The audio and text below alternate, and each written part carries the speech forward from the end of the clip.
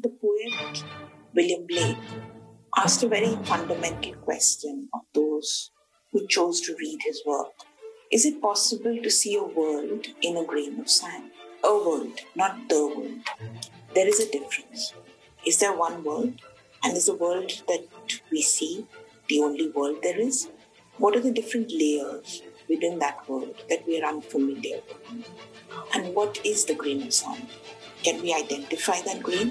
Our guest today is Dr. Rakesh Bhattabhayal, Associate Professor at the Jawaharlal Nehru University, who has written 2 outstanding books, with a third forthcoming. The first was his PhD thesis, where he looked at Naokali, the massacre there, within an understanding of power, of change, of the tapestry of human relationships. Many years later, he chose to write the chronicle of JNU, a labor of love. The Jawaharlal Nehru University was well known when he entered its ramparts in 1989. But it would be in the 1990s that he would come into his own, where he would move from being just a participant, a student of JNU, to becoming a participant observer. And later in life, he chose to write the story of Jawaharlal Nehru University. Welcome to Baroque Conversations, the art and craft of public policy. Those statements of intent that have the power to inspire, to amplify some voices, as also to silence some others. A podcast amongst fellow travelers. This is a pause in the journey, a time to catch a breath, to reflect, to remember. Please welcome your host, Vijayalakshmi Balakrishnan. Thank you. Good morning, Rakesh. This is a wonderful experience for me, who has had the pleasure of reading your wonderful book on the Jawaharlal Nehru University, a university that I've often wished that I had joined, including all the different things that I've done in my life.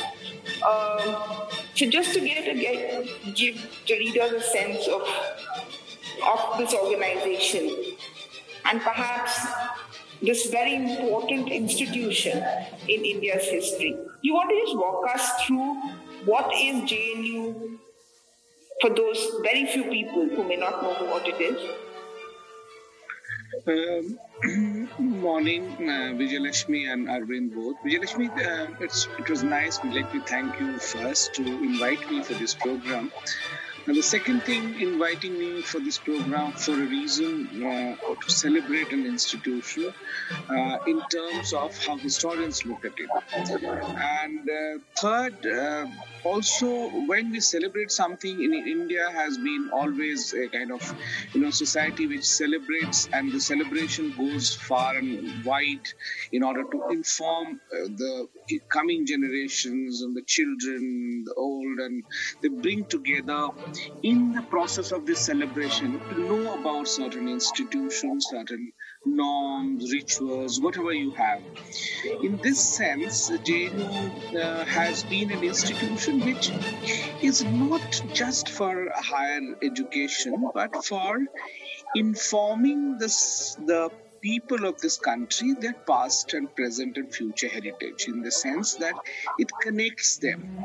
So it would be, in fact, very facile to tell me that this is just an educational institution, that everybody knows that, because you don't attack an educational institution. The British government doesn't attack Oxford for being Oxford.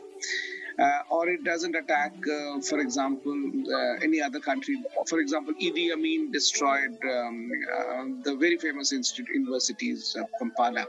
Or similarly, military establishment has destroyed many universities. They don't do it for just being university as a center for learning, but something much more. They start identifying, signifying, personifying. No, they become a metaphor of something else. To me, to the audience, therefore, I had a sense that this institution is not just about doing PhD and MPhil, but it symbolizes something else. And I felt that it has retained Indians, the notion of their national movement, So the basic ethos that was part of that national movement, where they galvanized into what is called Indian people. And therefore JNU became a kind of metaphor for Indian people. And when an ideology or a force that comes and want to define that Indian people into something else, that you are this, and not that, then this symbol of the earlier version or the other version of Indian people becomes a kind of inimical force. Therefore, it needs to be destroyed. It needs to be realigned to a new idea of Indian people. Therefore, to cut it short, JNU, as it came up in 60s, the idea came up in the 60s, and it came to a fruition in the 70s and 80s. It was a kind of embodiment of what was the desire and higher realm of aesthetic, cultural desire of Indian people during the national movement, during the 1920s and 30s and 40s, and what they wanted to become in the world. They wanted to have a place in the world in certain manner and not in certain other manner. So what were those manners? They became crystallized by their intellectual endeavor, which people from all parts of the country came. They came here, they took it back to their regions, their state, their cities, and their small towns and mufassals, whatever you have. And therefore, this is what, to me, was JNU. It was not a celebration, the way people now, either for or against, they celebrate this, winning over this place and destroying what they call anti-national something, or the other section will say, we have a great, everything was hunky-dory. No, as an institution, as any institution, it has its own pros and cons and politics and everything. JNU is not out of in a Mars which was not inhabited. It's inhabited by the same Indians who have been destroying institutions left and right in every state. So JNU is not immune. But to me, as a historian, I was trying to locate the deeper structures of this institution, what sustained it so far, and what also were the reasons for its eventual changeover to a new system, were also located in the institution and the kind of symbolic symbol that it had become. So I stopped talking about this institution in the book in 1989 for two reasons. One, I became a student of this university. So my own location has ceased to be non-partisan post-89. So there I, as a historian, am sensitive to this, and therefore I think a new method needs to be employed when I take on the post-89 history of this institution. The second is 89 was also a kind of watershed event in Indian politics, because the first time a complete change of the politics was happening in the country, which was precursor to what happened after post-92 with the new economy, new politics, and the new rhetorics and the new generation coming. And therefore, JNU's location has to be rethought not in terms of memories and older histories, but also how those memories and stories are realigned with the new economy and the new politics. How does it, and the regions were changing. In India, the states, some states were moving fast, some states were moving. So if you see, if you align with a larger economic discussion, till mid-60s, for example, 67, a new work on the kind of longitudinal work on rural history of a place called Palanpur. The scholars have been studying that area in Western UP from 1950s or 60s. And the recent work suggests that the economy of Tamil Nadu and economy of UP were almost the same until 1965, 67. Yes. Almost all indicators were the same. So therefore, the post-60s, post-67, 68, economies of states keep changing. The templates were changing. The Green Revolution comes and changed Punjab from what it was from earlier part, and it became different from Bihar, or it became different from Rajasthan. Or similarly, Maharashtra becomes different from, say, Gujarat, or Gujarat becomes different. Tamil Nadu becomes different from Karnataka. So all these regional differences emerge and they become very sharper in the 90s, and so therefore they have a huge ramification for an institution which is a central institution which is located in JNU and which was using the feeders of the state. A postgraduate institution doesn't have its own feeder institution. For example, Aligarh or Banaras or any central university have their own undergraduate program where those feed into the university's research program. JNU, the feeder is all the state institution, a college in Tamil Nadu, a college in Arunachal Pradesh, or a high school in. So they feed into JNU's system, and JNU then tries to feed back, and therefore JNU is the only institution which became a kind of standalone in terms of whom it recruits. Therefore, recent change into a centralized national testing authority will further destroy JNU, because while it was getting people from all regions, its examination system was also geared to this. It was sensitive to the regional differences. Therefore, in the interviews or in the way the questions were set, those differences were fed into. That's why it could bring in people from Kerala. Recently, one of the faculty recruitments, the interviewers asked a candidate who's already teaching in JNU that you can't speak in Hindi, so you are from Kerala. Now, this question we would have never asked when JNU was formed or JNU was functioning till 2016. Nobody would ask his linguistic, apart from being to facilitate a communication. But what I was saying is that JNU, because it was something else, as I'm saying, it was symbolizing the national, how people became Indian people. In the same sense, how JNU becomes an Indian university. In that sense, it was Indian. And therefore, if you want to change the meaning of India, then you have to change JNU. And then once you change that, it's a different processes involved. So what kind of change? If it becomes a Hindi university, celebrating or valorizing or glorifying or prioritizing Hindi as a national language, then JNU's character would also change. Similarly, if it becomes an extension of North Indian University, its character will change. Suppose it does not get the feeder from different states. Let me tell you, Gujarat after 80s has a very tough, post 70s I would say, very difficult to get the social science students and higher education and all. So JNU professor would see to it that people from Gujarat come.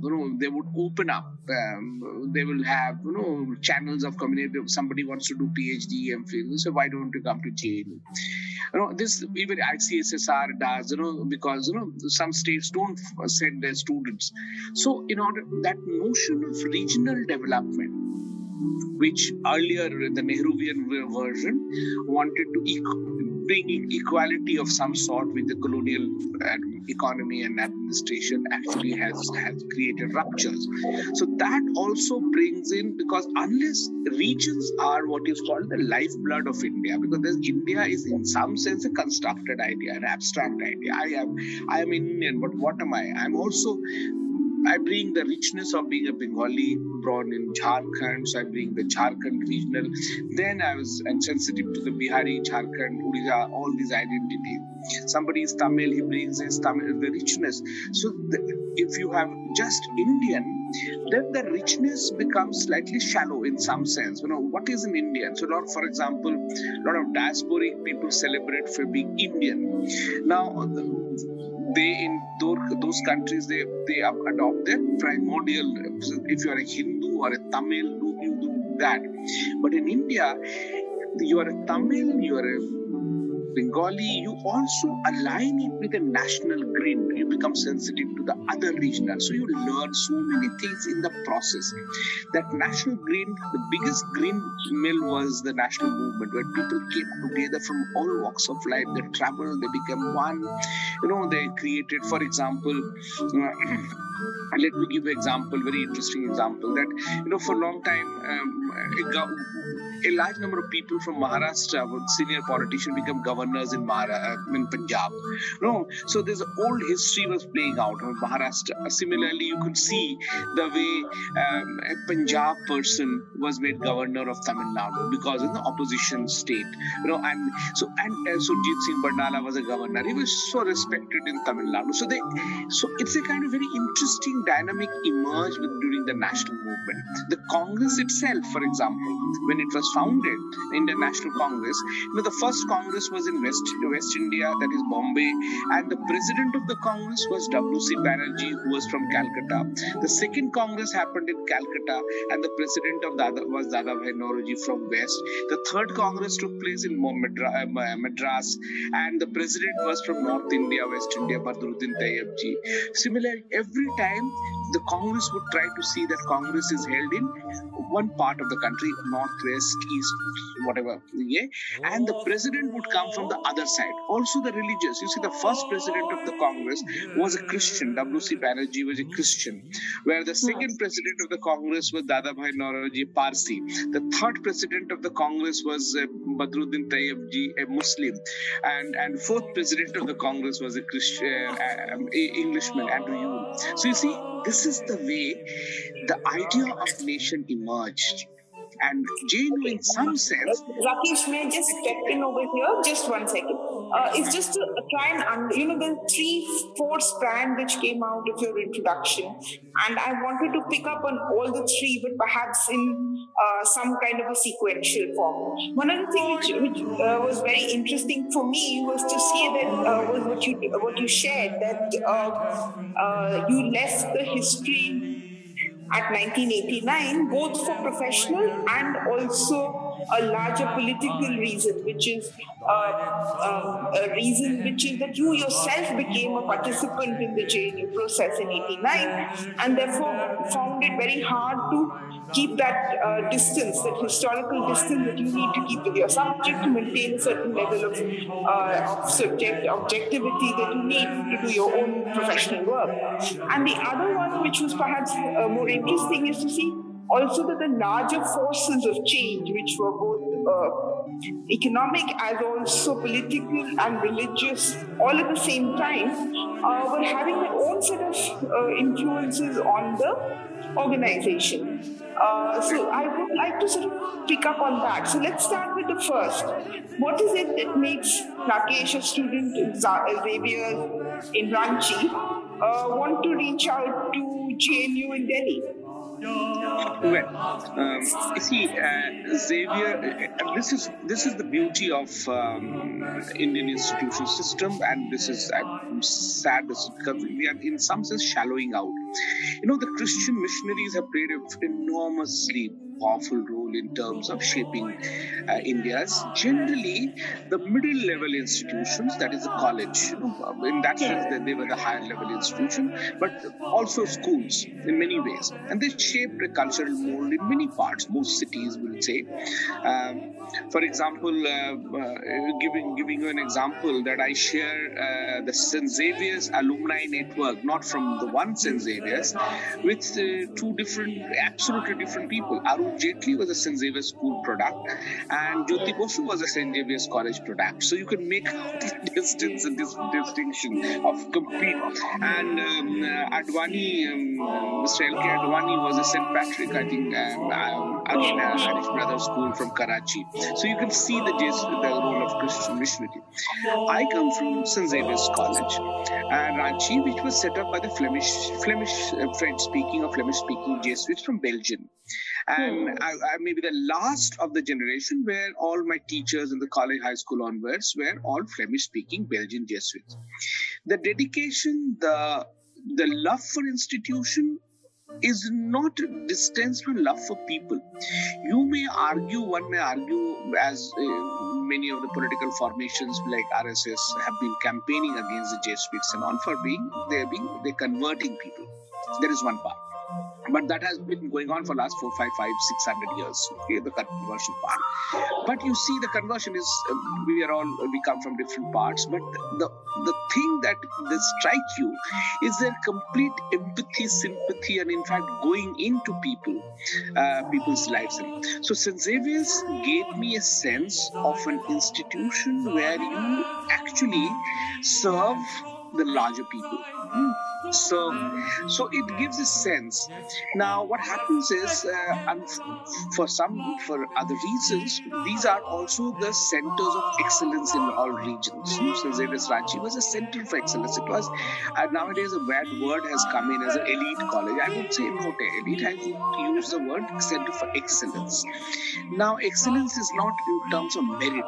Excellence in terms of, in my college, 90% students in, for example, the Faculty of Arts from high school onwards would come from the first generation tribal literate population, first generation literate. And the institution made their life different. After 4 or 5 years, when they come out, somebody becomes a lower divisional clerk or somebody becomes an IAS. But there is an institutional bond. Now, my influence, therefore, the kind of primary influence were these Christian fathers and the kind of the dedication with which they taught us history, economics, and politics, political science, English literature. Now, after the trend in the college was to go in for either management, engineering, and this is pre-quota institution days, pre-1890s, and therefore St. Xavier's Ranchi used to produce the largest number of IIT entry. In every batch we have 40 to 50 IIT. Similarly, medicine, and third was the management. We did not have, unlike Bihar, it was part of Bihar, but the cultural ethos were completely different. Very rarely you would find people going for IAS and all, because the administry and power was not the kernel or cornerstone of our social world. So management was a rural development and management. These are two. So I was coming from an industrial town. I wanted to be in management in some sense, in a vague sense, but gradually moved to history because the teacher who taught us was a Belgian priest as a phenomenal. His work, my Hindi teacher was a person called Kamil Bulke. Father Kamil Bulke till now is the biggest authority on Ramcharitmanas. And imagine, 1950s PhD from Allahabad University, and his dictionary, Hindi-English dictionary, is the most read dictionary across the Hindi and English world. English-Hindi dictionary, Kamil Bulke dictionary. So he taught us, and then Father Franklin taught us, Father Van Troy taught us his history. It was so deep, ingrained history, detailed history, that, whether I had gone for management or gone for any other subject, I would have remained a historian in that sense. Then, 84, a riot took place, the NTC riot, and my city, Bokaro State, where I grew up, I had seen many of my friends' houses ransacked. One of the friend's sister was raped, and she was left naked on the dead body of the lady was left on the street with that Indian flag hoisted on top of her body. So this has troubled us tremendously. So I asked my teacher, I want to work on this communal violence. He said, then you must go to JNU. And there was a person called Bipin Chandra. He writes actually more sensibly on this. So this is my first, second year BA introduction to by a Jesuit priest who was sensitive to, and he said, you go there, study history and come back and you teach in this college. And let me tell you, when I finished my MA, that priest, that giant of a man, died of a heart attack in 1990 because of a funny reason. And the reason was that he had adopted an orphan. He found an orphan baby near, a boy near Ranchi, and together with other fathers, they helped him grow up. And when he grew up, they posted him as the trusted man in a press run by the Catholic mission. It's called Catholic Press. And the Catholic Press, which is close to our house and is college, used to publish the UPSC question paper. None of us ever knew. Its credibility was so high. And in 1989 and 90, the UPSC IAS question paper were leaked. And as a big scandal, somehow the CBI and others have found, I think it was, in larger terms, it was suppressed. It did not become a big news, and this gentleman whom they helped grow was the person, and this shocked them, all the Jesuit fraternity, that their own people have betrayed and in such a manner. So he got a heart attack hearing this. So my mentor, Father Van Troy, who sent me to JNU, died of a cause of which we have become so immune today, that leak of question paper, all these dishonesty. So this is how I landed in JNU to work on communalism. But communalism is the second part that I did for my MPhil and PhD. So the Jesuit influence, and then 84 riots, and my own house, my own grandparents were refugees from Bangladesh, and the locality which we grew up in Bokaro, in a Nehruvian city where we have no understanding of these narrow boundaries of Hindu, Muslim, Sikhs. We were regions. All my neighbors were Telugus. It was a cosmopolitan universe that an Indian nation wanted to be. And suddenly I was in this city, Ranchi, which was communally so polarized in the 80s. And this is a time when RSS was campaigning for removing the Pope came in 83 in India, and I saw the polarization. They're trying to polarize the city, boycotting Pope. On the other hand, attacking the Jesuit missions. On the other hand, Hindu-Muslim sensitive riots during Ram Navami. So I grew up in it at a time. We didn't know that this was a time when Babri Masjid and Ram Janambhoomi debate was happening in such a furious. But we knew the polarized society was emerging. And while Xavier's was giving us a kind of isolation, we were not familiar, were part of all these inside the campus. But outside world was changing. So therefore, when you become intellectually sensitive, you are trying to understand outside society, then you realize that Indian society was getting communalized. You wanted to see the deeper roots of it. You wanted to explain it to yourself and to world. And that made me come to jail to understand what is happening in a larger intellectual form. The second, and I'll be very brief, is that all these teachers of mine, and we were not taught in just classrooms. We would interact hours after the classroom with these priests and evenings. And then in the vacations, long discussions and chats and all. Also, these were all post-Second World War people who came to India in the 40s and 50s. They were all were educated during the liberal phase of between the wars, and they had all suffered the fascist. So they had a very liberal core of Europe, and very liberal. And we were even today. I carry those. I'm mentally, intellectually, I'm very European in that sense, in the sense of a larger liberal progressive world that will come. Whether that world exists or will exist, I don't know, but I carry, that's why I never felt like going to the American universities or European, because mentally we were trained in that manner. I carry their heritage in any sense.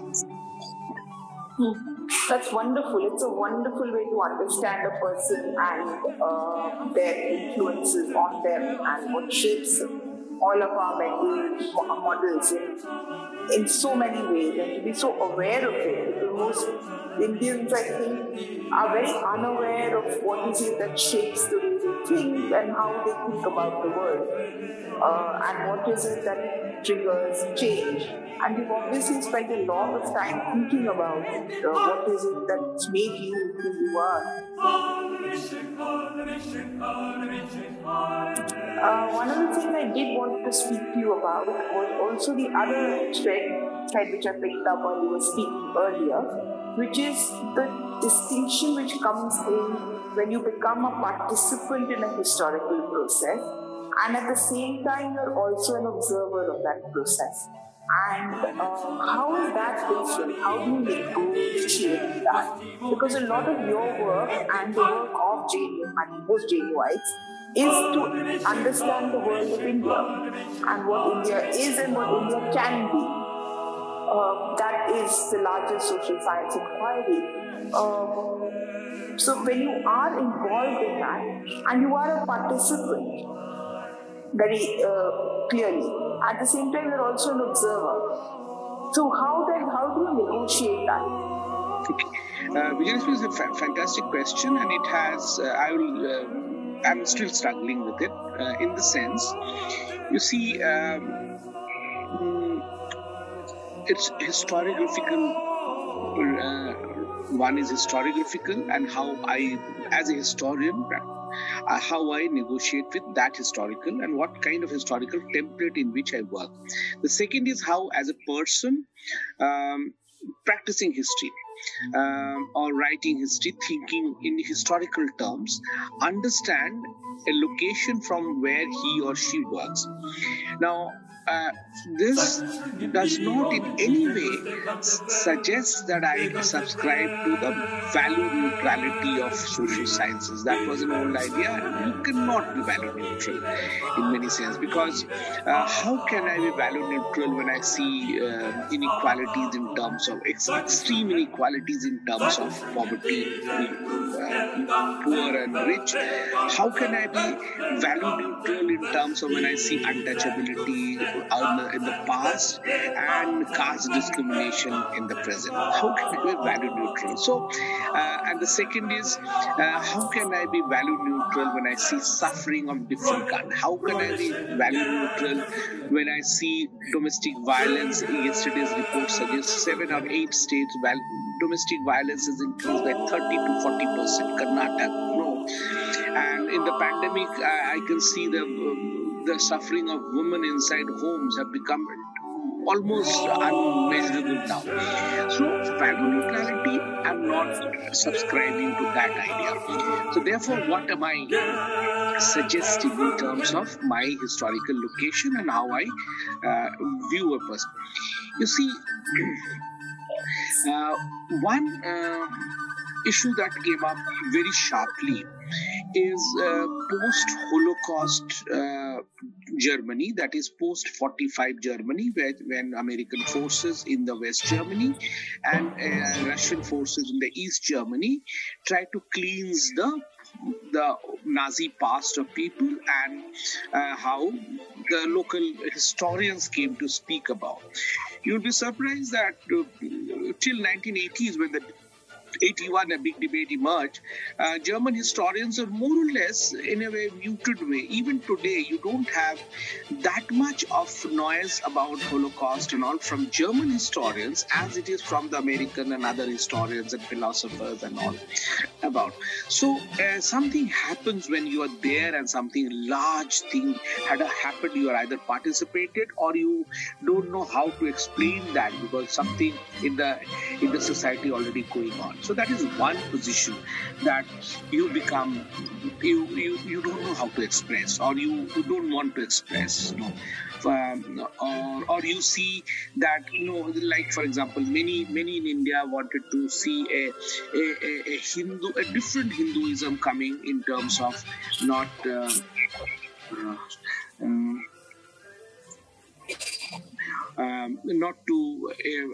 take an antagonistic position. To me, coming to JNU was also a very significant way. I brought my own world along with me. I did not leave that world behind. I grew up in what is called Nehruvian city, a steel city built by Russians, so influenced by Russians. When we grew up, we used to speak Russians when we were kids.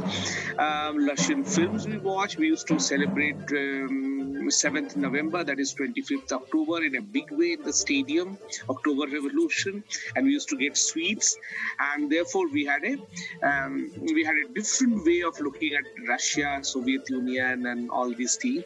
My Russian teacher was a Kyrgyz, lady. I never knew that she was a Kyrgyz. I knew only that she was a Russian or Soviet Union. Then neighbors were all from all parts of the country. We never knew that when we are in something called Bihar city, we were on Bokaro.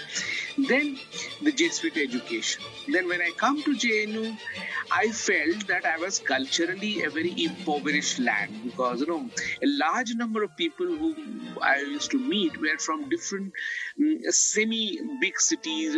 Somebody from Dindigul, somebody from large chunk from Bihar, UP, Rajasthan, and many from non-descript colleges, and the big descript colleges from Presidency, Stephens, and Loyola, and MCC, they were also there.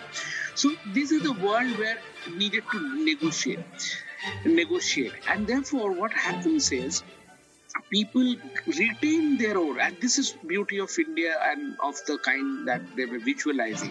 So you remain an MCC alumni, you have the MCC network, but you also create a JNU world in which you give something. It's kind of Rousseau's general will. You give something and you retain something. And in my growing up and my concern, I might have retained many more. For example, a very ethical core, and I did not surrender into politics in that sense. So suppose politics, you have to surrender some part of your ethical core. You have to say some bit of lies in order to be in politics. Whatever politics you do, some bit of, and you have or some other things. So I remain in some sense a very Jesuit trained student, a very high level of ethical core. From that I was weighing the politics, and in that sense it could be that my yardsticks become very, very higher for politics, and I could not enter any politics in that sense.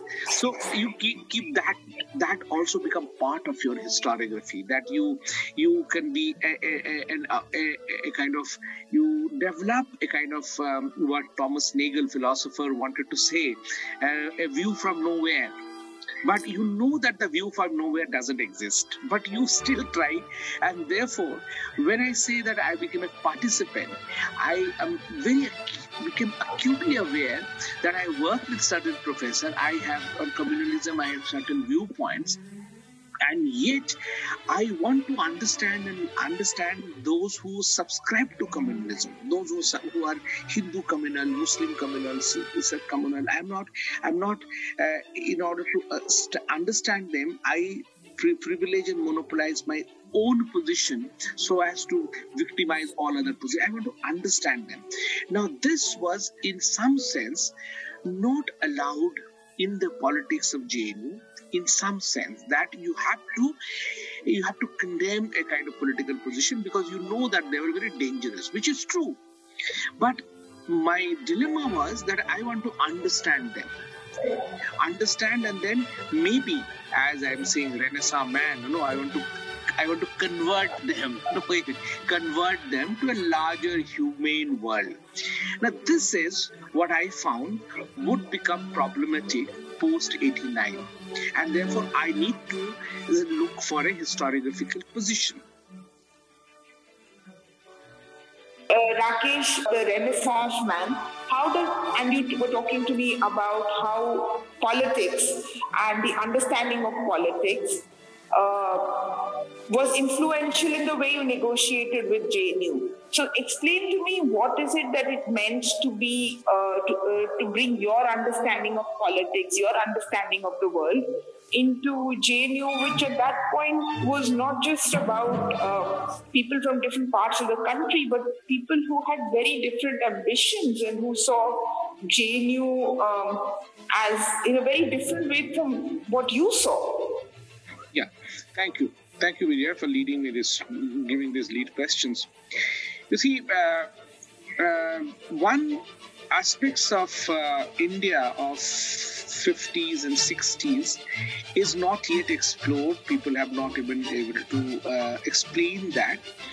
And this is my, I would say, ambition to, in fact, not just ambition, my love for the country is that I want to study, my next work would be on the steel cities and making of the country, our public sector institutions, for example. Bokaro, where I grew up, and it was not I wouldn't say that I got a very good education, so to say, but it was an education of a kind which very rarely, and you have these people around the country who are the steel city product, and if you meet them, they would have a different sense of the country. What we heard from our childhood was, the steel production, the blast furnace and the cold rolling mills, and production of 5 million ton and ingot steels and pig irons. Everybody was making, in a process of making, and you have very direct connect with nation making process. So steel making, and everyone's father and mother and uncle and aunt and everyone was in the process of producing something.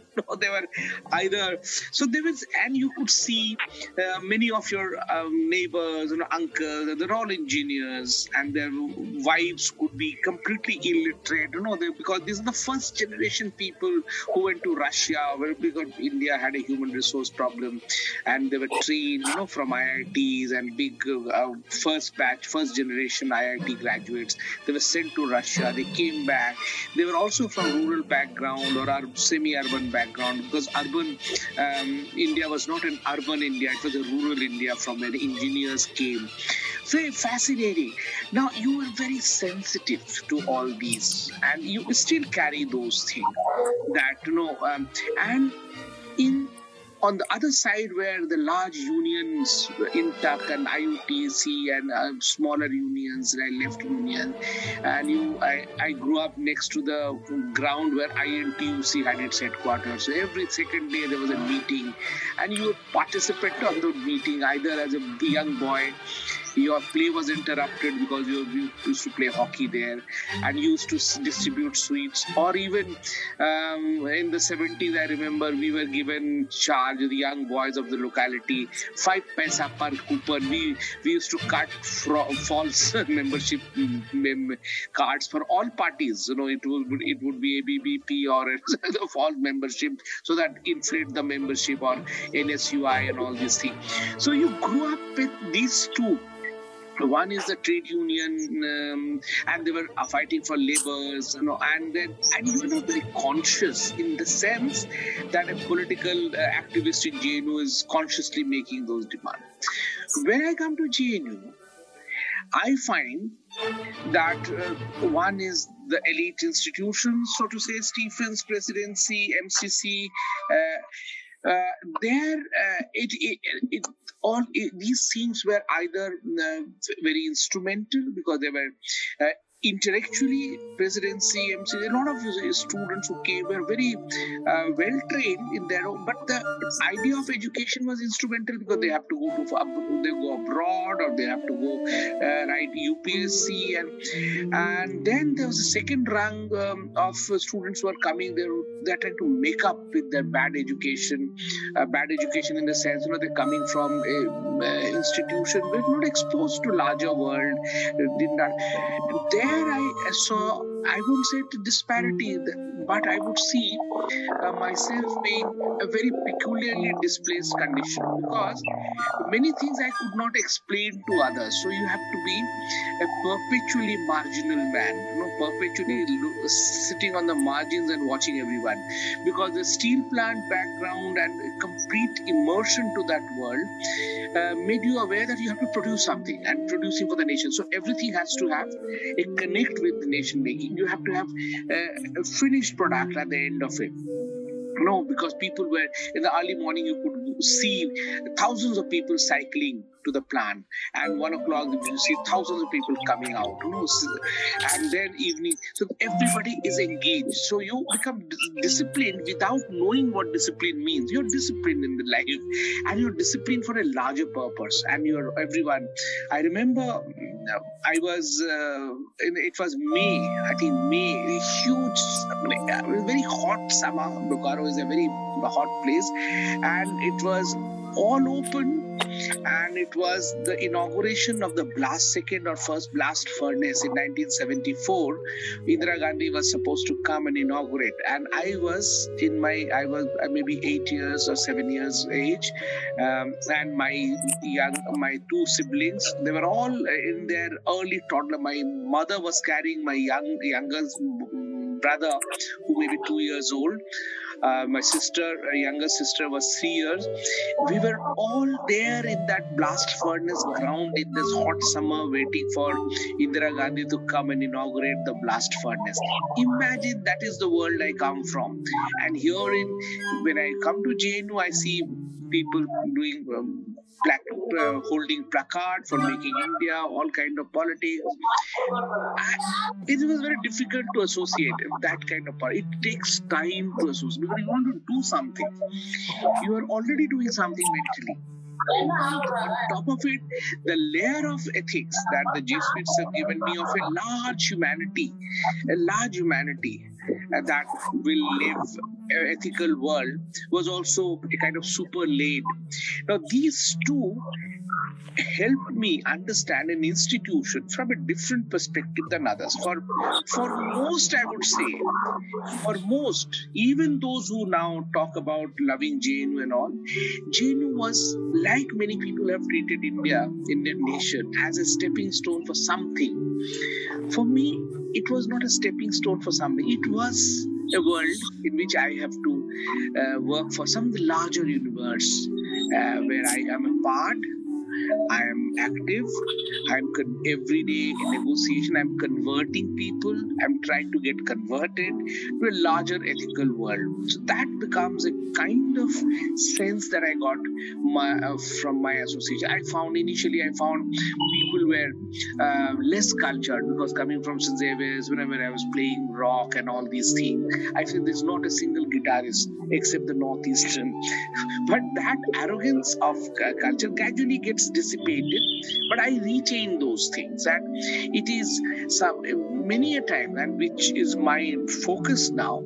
India is going through a phase where it is culturally become a wasteland, and that will hurt it very, very, because there is no sense of a higher culture in terms of public culture, music. That's why when T.M. Krishna and others intervene, I think that is there's the next line of India's cultural engagement, that you have to bring people culturally upwards.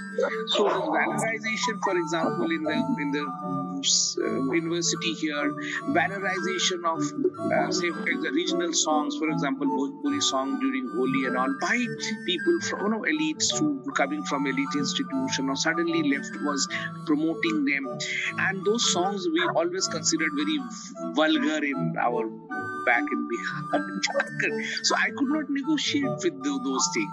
Just for the sake of popularizing something, I cannot sacrifice some amount of my cultural understanding. So in these complex processes, one realizes that one is a perpetual marginal. You are always sitting at the margins and looking at things. Initial idea that you are looking from a world from nowhere, which a Kantian world, that you are a bystander looking everyone. Gradually, the politics is changing. The Dalit intellectuals have sharpened it by saying you cannot look. You have a position. You are a perpetually Brahmin. Your perspective is a Brahmin perspective. My perspective is a Dalit perspective. your perspective is a caste perspective. You have to have an identity of your perspective, and they are aligned. Now, I do not even subscribe to that.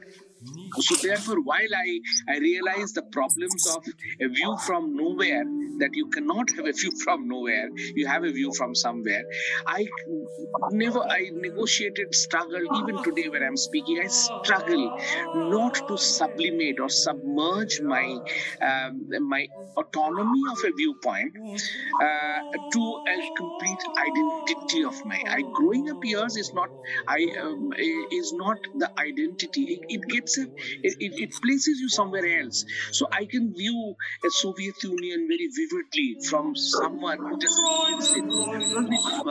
I view a steel city's melting pot idea that all my neighbors were Telugus, all my classmates were Tamil and Malayalis and Bengalis and Biharis.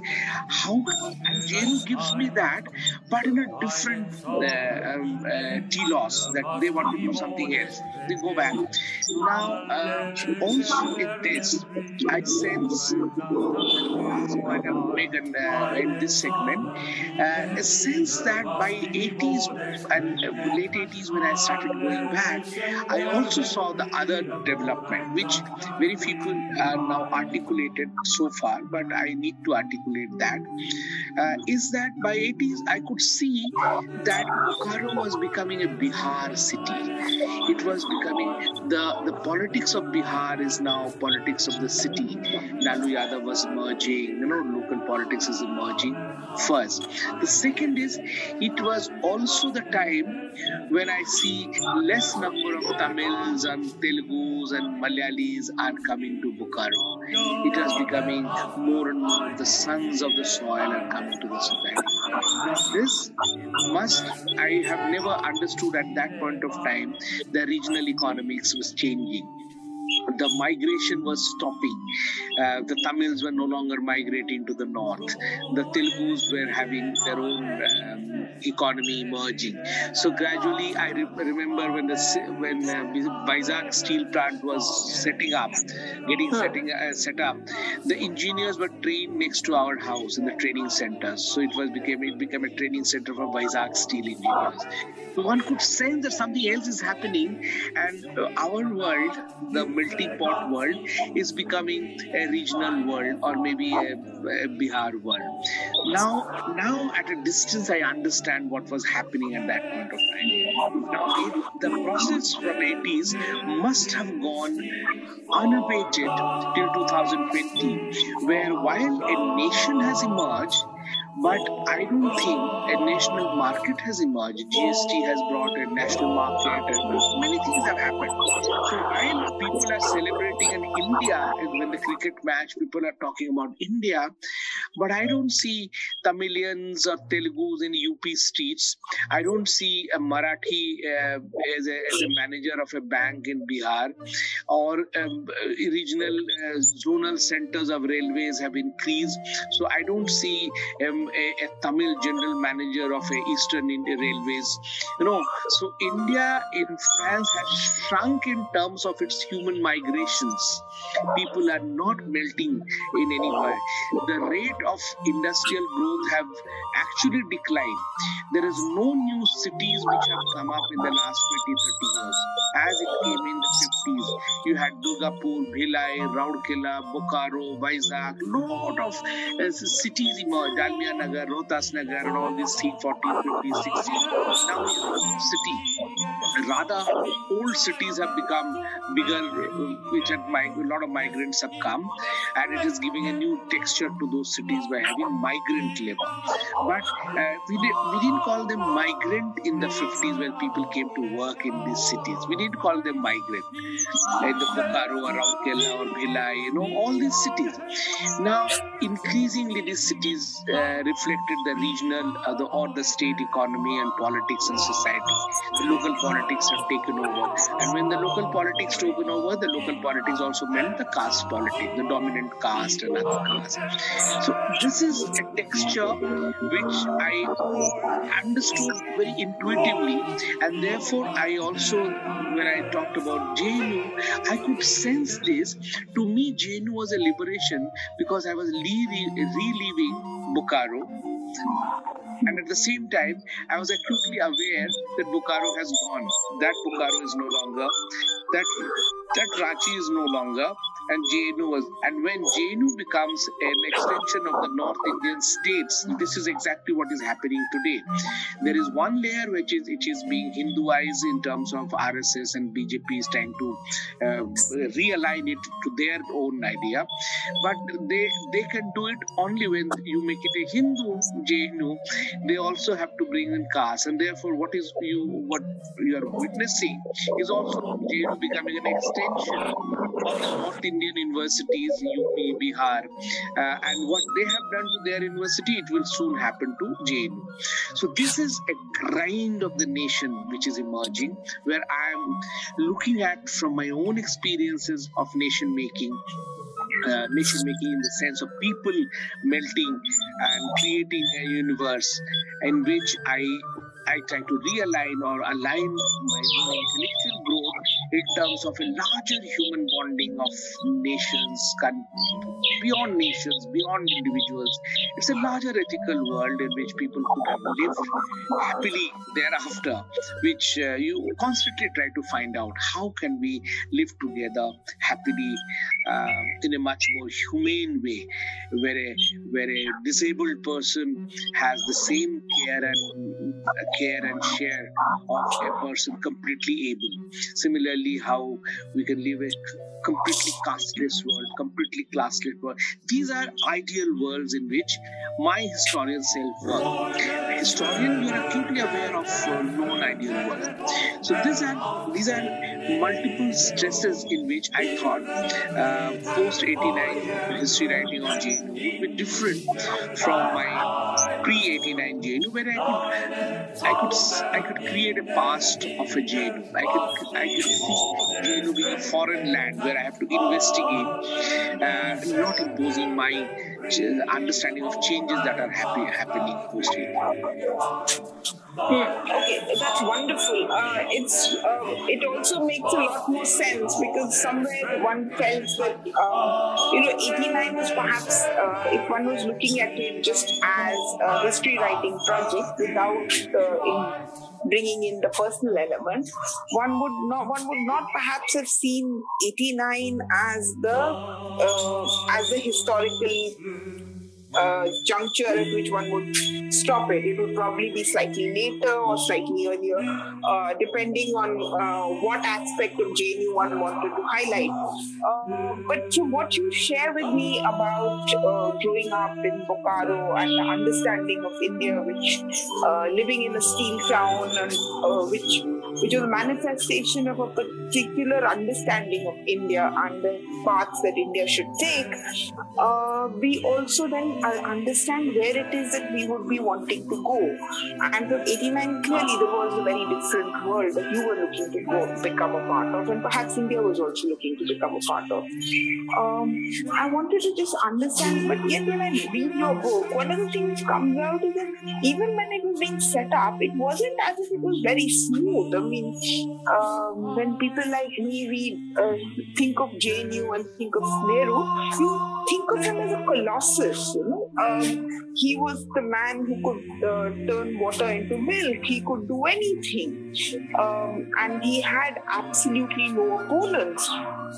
And yet, his legacy and the idea of this university, naming it after him, all of that was huge. It was a hugely contested legacy. People were not in favor. It was not an easy run to set up this university, to give it the culture that it does have. Yeah. You see, Nehru, as you will enter the next decade, it will be further entrenched, because Nehru also, on the body of Nehru, for example, if Nehru is a quintessential Democrat, democracy becomes a site, a kind of body, a site, as many scholars like Chantal Mouffe and Laclaus and all are talking about the paradox of Adorno. Europeans have seen it. Europeans have seen, because Europeans are the best exponent of their own experience, because they have seen 2 world wars. They are called world wars, but basically it is wars of Europe on Europeans. They killed, they lost their 3-4 generation in those 2 world wars. So we cannot have better educators on many things than the Europeans themselves. They have experienced it. And for example, fascism, and we are entering in some sort of fascism in many sense, were not destroyed by democracy, but they're destroyed by world wars there. So we are still that's why it's a very dangerous zone to take.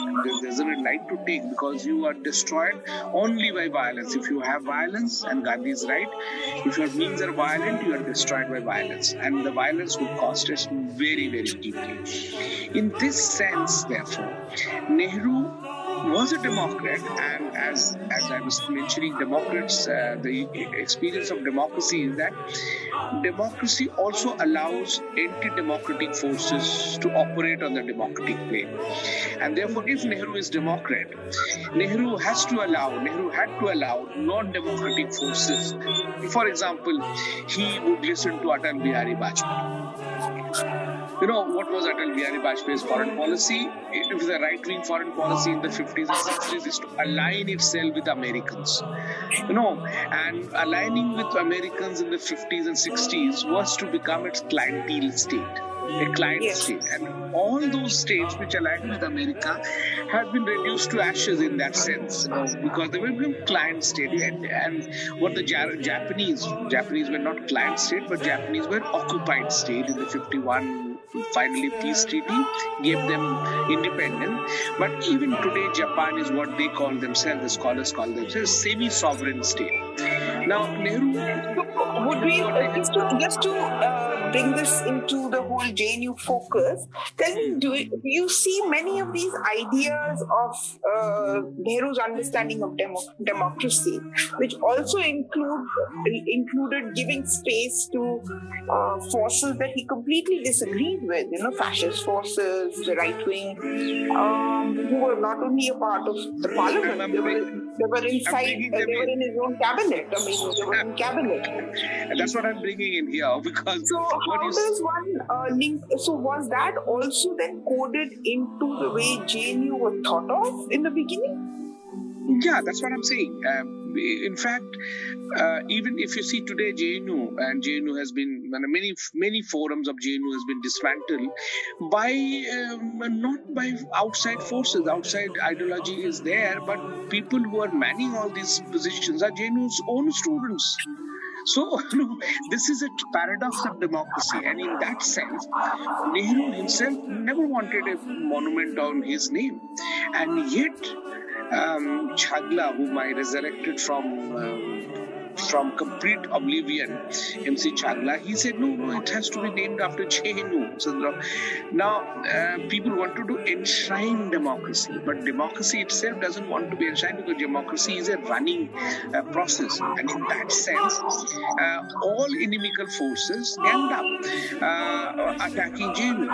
But it is not about just Nehru, as you were mentioning. It is not about Nehru. You see, in 1960s, the idea of university was different from today's understanding of university.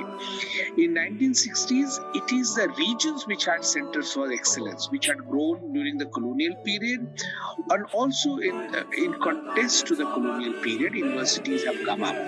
So a new central university of one standard could have created certain flutter in some areas. That is one. And in this sense, for example, if Banaras and others would have, or Calcutta or Madras or Delhi University itself, the Delhi University Vice Chancellor V.K.R.V. Rao, who was hell-bent opposing JNU, because he himself has been instrumental in creating Delhi University as a first-rate university, many institutions. So they don't want to have a rival. And this was at a time when resources were less, and therefore knowing that if it comes in the name of Nehru, it will corner resources. And that was an apprehension, which I said was a valid apprehension. The second apprehension was with the culturalist explanation of the North Indian universities, primarily RSS. There's something visceral hatred for Nehru from the beginning, because Nehru was in fact symbol of what they are not and what India should be, or India is in that sense. The idea of a progressive, the idea of a non-aligned country moving past confidently, an entire poster of the confidence of the people in him, which the ideologically cultural left did not have. It did not have people with it. It did not have that kind of confidence to world as an equal partner. It wanted to have. That's why this East-West dichotomy sometimes plays negatively, in the sense you wanted to have a place in the world by playing that you are different and you are Indian, you are Eastern, you are Hindu. No, that does not give you an equal world. This gives you a different place, and that different place may not be equal place. It could be, sometimes you treat a beggar as a different, but give you an unequal place. So in that sense, Nehru wanted to have an equal place in the world, and in this, therefore, JNU would demand that kind of an idea, which many the culturalist opponent would not give. The communists opposed it because they saw it as a kind of Congress, or a kind of non-communist, and communist, particularly CPM was coming, and communists were going through a split at that point of time, 64, the split. The CPM was very parochial. Even today, CPM is more of a provincial party. Their ideas, their vision is very provincial. On the other hand, CPI was a nationalist party because it grew from the national movement. CPM, because it mobilized at the local level, so they have a very local, and in that sense, a central university was anathema to forces which were much more provincial and regional. So they attacked it. Also, because this was a time when politics was, in the sense of ideological polarization, was very strong on terms of communist and non-communist, because communist also has suffered huge in the 62, because all forces ganged up, and just because Nehru was there, communists were not persecuted in a much more sharper way, but there were thousands of communists were in jail, because this idea of anti-national, which is now playing havoc, was also played at that point of time. Lal Bahadur Shastri, the Home Minister, was a known anti-communist, in the sense that a lot of people were jailed. Academics, primarily intellectuals, were jailed. They were not allowed to enter into IAS and all, exactly the way colonial government had done, because the communists were arguing about the border clashes in China in a different fashion than what the national consensus was emerging as in India versus China. So all these were there, and therefore they had reservations and opposition to whatever the Congress was proposing as a Nehruvian university, university in Nehru's name. So all these were there, detractors. And in a democracy that was feasible. But you could see this distraction, the detractors. The biggest detractors were, however, the culturalist explanation. The argument, even today, if you see, one of the argument that was given by RSS member, that in the land of Ganga and all, how can you have a university devoted to science and global understanding? Because it is a different culture. So university has to have a cultural explanation, which is now they're trying to do after for 40-50 years. In that sense, even if you see, when Banaras comes up in the 17, 18, 19, the argument was not cultural. The argument was that we will do what colonial government is not allowing us to do. A big stride in the, science, and that's why science and technology were the first departments which came up in Banaras. Even today we are trying to give a different expression of Banaras. Banaras Hindu University would be a different, a freer university, which, so for example, in political science and history and economics, these colonial universities, Madras and Bombay and Calcutta, were not allowing us to do. We will do it in Banaras. So a huge number of good political scientists, good historians, they came to Banaras. In fact, when Andhra University bill was being debated, one of the leaders from Odisha, he said, Madras University is a slaughterhouse of intelligence. Means because the official universities were not allowing many things to be done. Exactly what is happening now. So in many sense, what the government today wants to do is following the colonial model, against which Banaras comes up, Mysore comes up, and Banaras is a big icon of hope, beacon of hope for these. It is not on the cultural ground only that it's a Hindu university which is coming up. No, it was an university to give freedom to Indians in terms of their academic endeavors. So that's why IT came first. This is the only engineering college for a large number of people from Andhra, Hyderabad, Kerala, Tamil Nadu. Many poor people came, and that's why if you notice engineering and medical, particularly engineering, if you go to Banaras, you'll find a lot of tamarind trees. They're all planted by the Telugu and Tamil and Kannada professors and students who came here to eat those food. IT, therefore Banaras IT got students from Mangalore, Karnataka. Poor guys would come. One of the registrar, Mr. Bhatt, was from Mangalore. So this was a different India in which they wanted to go world leader in, say, technology, science. And in that sense, it was a Banaras Hindu University. Not in terms of they wanted to do astrology or something. No, not in that sense.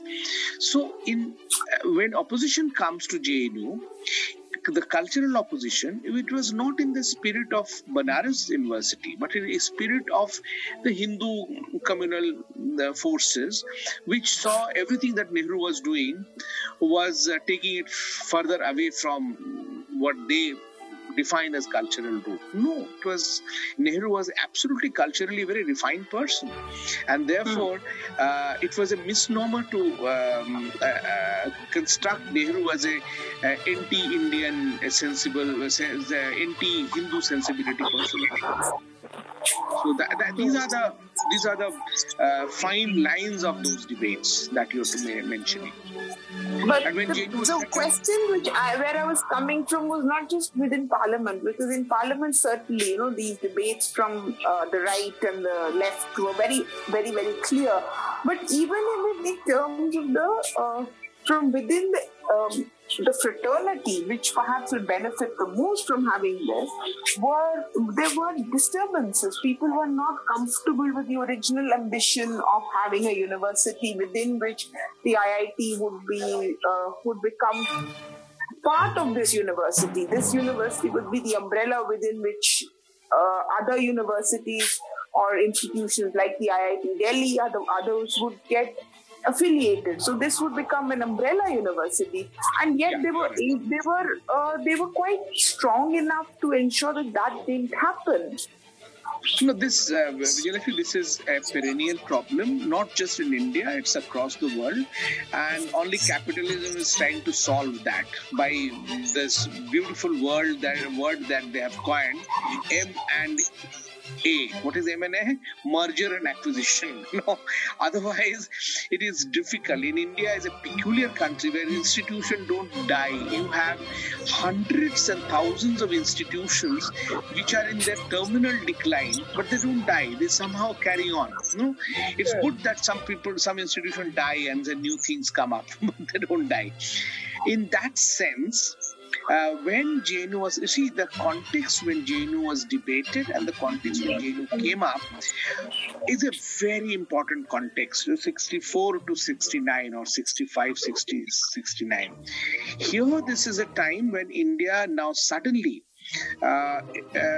it was an absolutely resource crunch India. This absolute resource failed India, because India has seen 62 war, 65 war, 65 to 67 big drought in Bihar and other areas, 72, 70 big drought in Maharashtra, withdrawal of a huge, and in fact what they call leash, India was on leash, food aid, which was PL 480 food aid, was in fact not terminated but given in with such a humiliating term every day by Lyndon Johnson in 67, 68. So all these were happening. So it was not difficult. It was very, very difficult to create a new institution with a lot of resources. And that's why also it was delayed. Second, the most important thing is, and this was also the time when agriculture, you see, the last time when agriculture research was promoted is by the colonial government, when Lord Curzon and others wanted to have this establishment called Indian Agricultural Research University System, PUSA. PUSA, what in Delhi you have PUSA, is basically PUSA in Bhagalpur. In 1934, when the earthquake took place, the building and everything was affected, so they transferred it to Delhi. That's why it's called PUSA Road in Delhi, but basically it's a Bhagalpur, Bihar. Now, the structure of ICAR, Indian Council for Agriculture Research, remains what Curzon had proposed at that point of time, an absolutely centralized bureaucratic structure. Now, after that, many things had happened during the 50s when Nehru wanted to have agriculture universities, but it did not fructify the way it is later. And in 1960s, when Indira Gandhi and others wanted to have the agriculture revolution, green revolution, then they realized the importance of agricultural university. Now, when JNU was set up, this predominant idea had already come in that agriculture is very crucial, and that's why agriculture, in fact, was an area that thought JNU should have agriculture. It would have been a fantastic idea, because only in the national education policy in the last 10 years, they are also trying to think how to connect agriculture, because agricultural universities became isolated universities. Imagine when you go to Tokyo University, Tokyo University began, which is one of the topmost universities in the world, and its rank is 2030. If you go, the first center of Tokyo University, first department at Tokyo University emerged from an agricultural university. Urbana-Champaign has the best agriculture. Across the world, some of the finest agricultural universities were part of a larger developed university system. The entire development of genetics, microbiology happens from agricultural practices. One is agriculture. Second is computer and aeronautics have come in, because this is an area. 60s was a huge jump in American and Russian competition for science and technology, and particularly space technology, nuclear science and space technology, because Russia has sent Sputnik up in 1957, with Yuri Gagarin becoming the hero for everyone, and the Americans would try to catch up, and we were devastated that the socialists have sent the thing up. But it is in this sense that JNU was conceptualized in a very vague terms, that it will be a federating university for this agriculture, medical and science. By that time, if you see the 19th century universities and even the 20th century university, you could not conceptualize an university without a medical school, without an engineering school, without a science faculty, without a mathematics faculty. So that is an idea, and India did not have resource, as I mentioned, to have all these de novos. First, not only financial resources, the very poor human resources. You can read the number of graduates that you had is abysmally low at that point of time. We are better off than the African countries, but we did not. The first graduates, if you see, when Nehru started the steel plants, he did not have managers. So anyone who came from Oxford or Cambridge or America with a BA degree, they were all enrolled as managerial cadres. So people who manage the steel plants, in the first steel plants, for example, Bhilai 50s, Durgapur and all, they were all graduates from Oxford and Cambridge. They only, because they knew the world, at least they could converse with the world. We did not have, similarly, IIT system had not produced this cadre that they produced in the 70s and 80s. The first IIT, in fact, Kharagpur would send the first graduates only in the mid 50s or late 50s, 57, 58. So we did not have manpower. So therefore, federating idea, I thought was a de novo idea for them. They wanted to, and AIIMS had just come up 53. So it was just 20 years. They could have brought in as a medical school of the university, engineering school, IIT, because IIT Delhi had not got the identity of an IIT Delhi by then, because it was a kind of evolution of the Delhi Polytechnic into a larger university, IIT.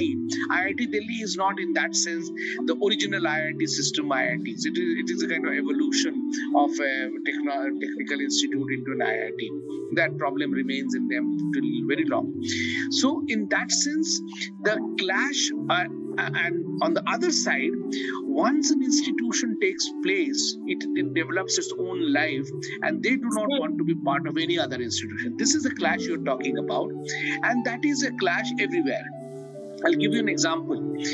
I, being an institution builder, was offered to help taking over by JNU of an institution called National Institute of Animal Welfare, which was created in 2002-03 with much care and effort by the Minister Maneka Gandhi and others, and which actually declined in terms of, because it is just a ramshackle place now near Ballabgarh, where some tiny mini workshop happens by the ministry. So in 2015, both the Minister Environment and Minister Education signed a memorandum to give this institution to JNU, where I was asked by the Vice Chancellor to facilitate the entire process and take over, and we developed the curriculum. Everything was developed, but it was so difficult. Finally, it did not happen. It is a small, tiny institution. Imagine bringing IITs and medical institution and agricultural university together inside a federating university. Would have taken lot of effort to bring people. And even if they come, it is not that easy in India to merge them in a common working place. For example, two institutions came to JNU which existed before JNU. The institution which was had a longer life before JNU, even today creates such an anomaly within the institution, in the larger academic world, that is not easy to bridge this gap. For example, international studies, School of International Studies.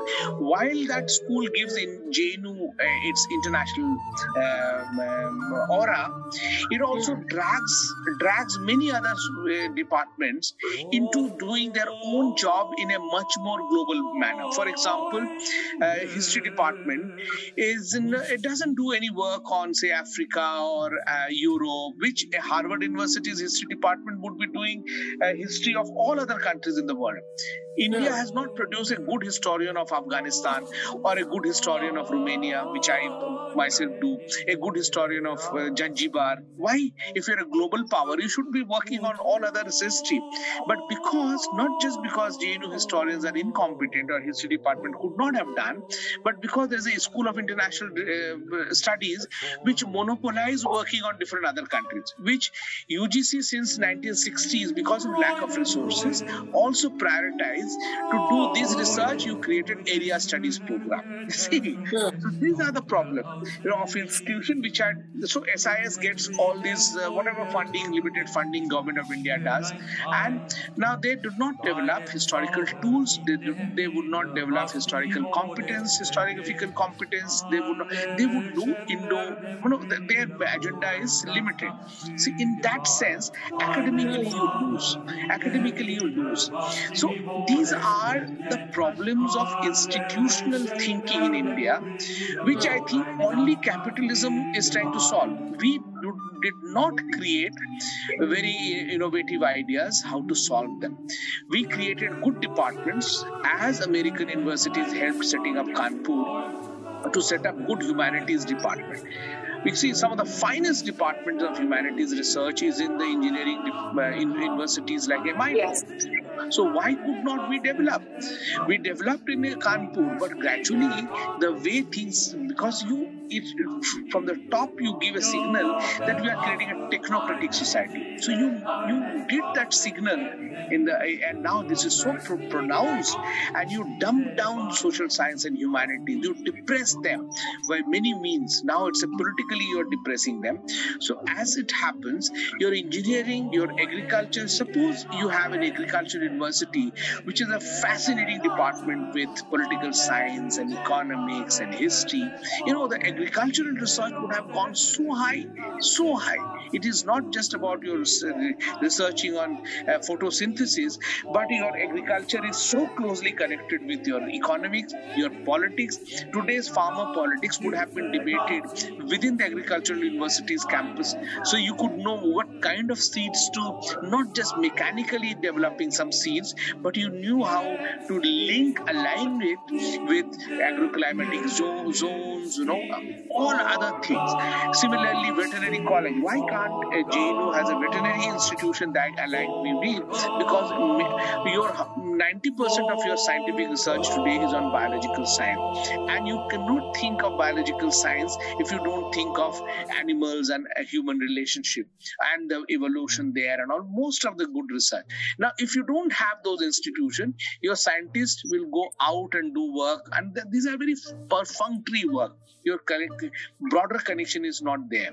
If you don't have a medical school, how does your biological scientist, JNU has out of 5 science school, 4.5 are doing biological science related subjects. Now you don't have a medical school. So your collaboration is just external, not internally you're developing something.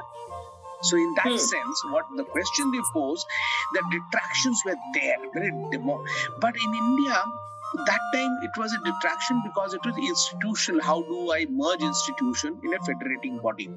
But today, the issue is no longer that. The issue was that Indians did not develop an institutional thinking, because I think somewhere the caste that it is mine, and therefore you had developed, and there's the sense of hierarchies you have developed. Because if you merge your institution in somebody else, you lose your domain of a kind of feudal sensibilities that I am the head, I am this, I have an identity, and these you don't want to sacrifice these with this. And this is the reason the bureaucracy doesn't want to surrender, political doesn't want to surrender for that larger good.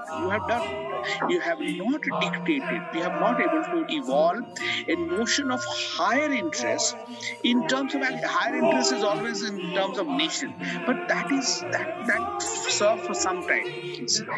On the other hand, this lack of institutional thinking in terms of non-capitalist thinking, so to say, has a dragged or CSIR have 400 plus institution, and people don't even know. They do a kind of administratively dictated research now, and this is much more worse in today's terms when COVID and other things have come.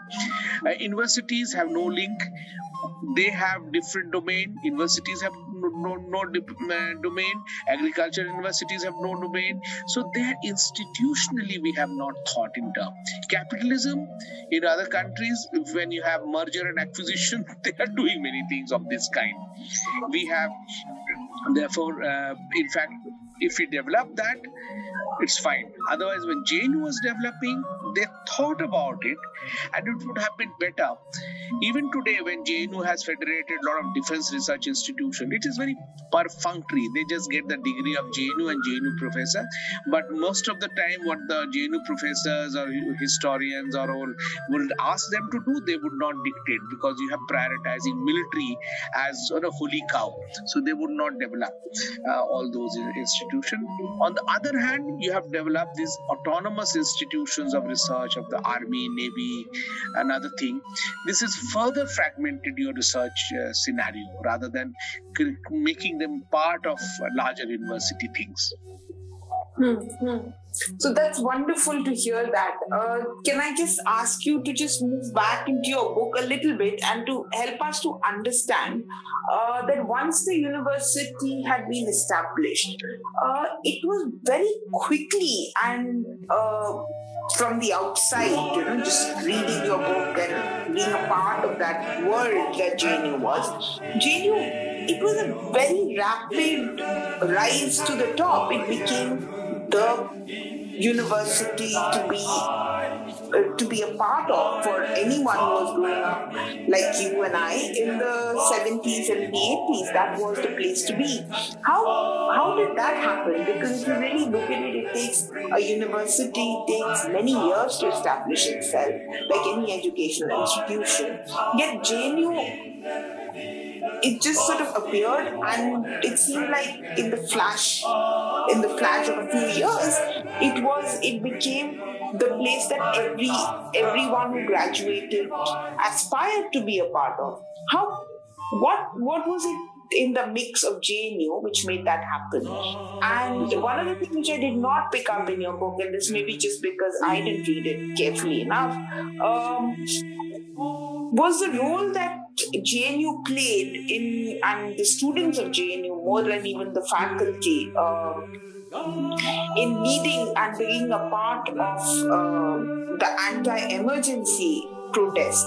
How much of that played a role in establishing JNU as the place, not just for protest, but for thought, for critical thinking, for imagination, for visualizing a very different world that we all could be a part of? Yeah. You see, let me start from the end. You see, anti-emergency protests were done more in Patna University and Delhi University than in JNU. Yeah. So that could not be a litmus test.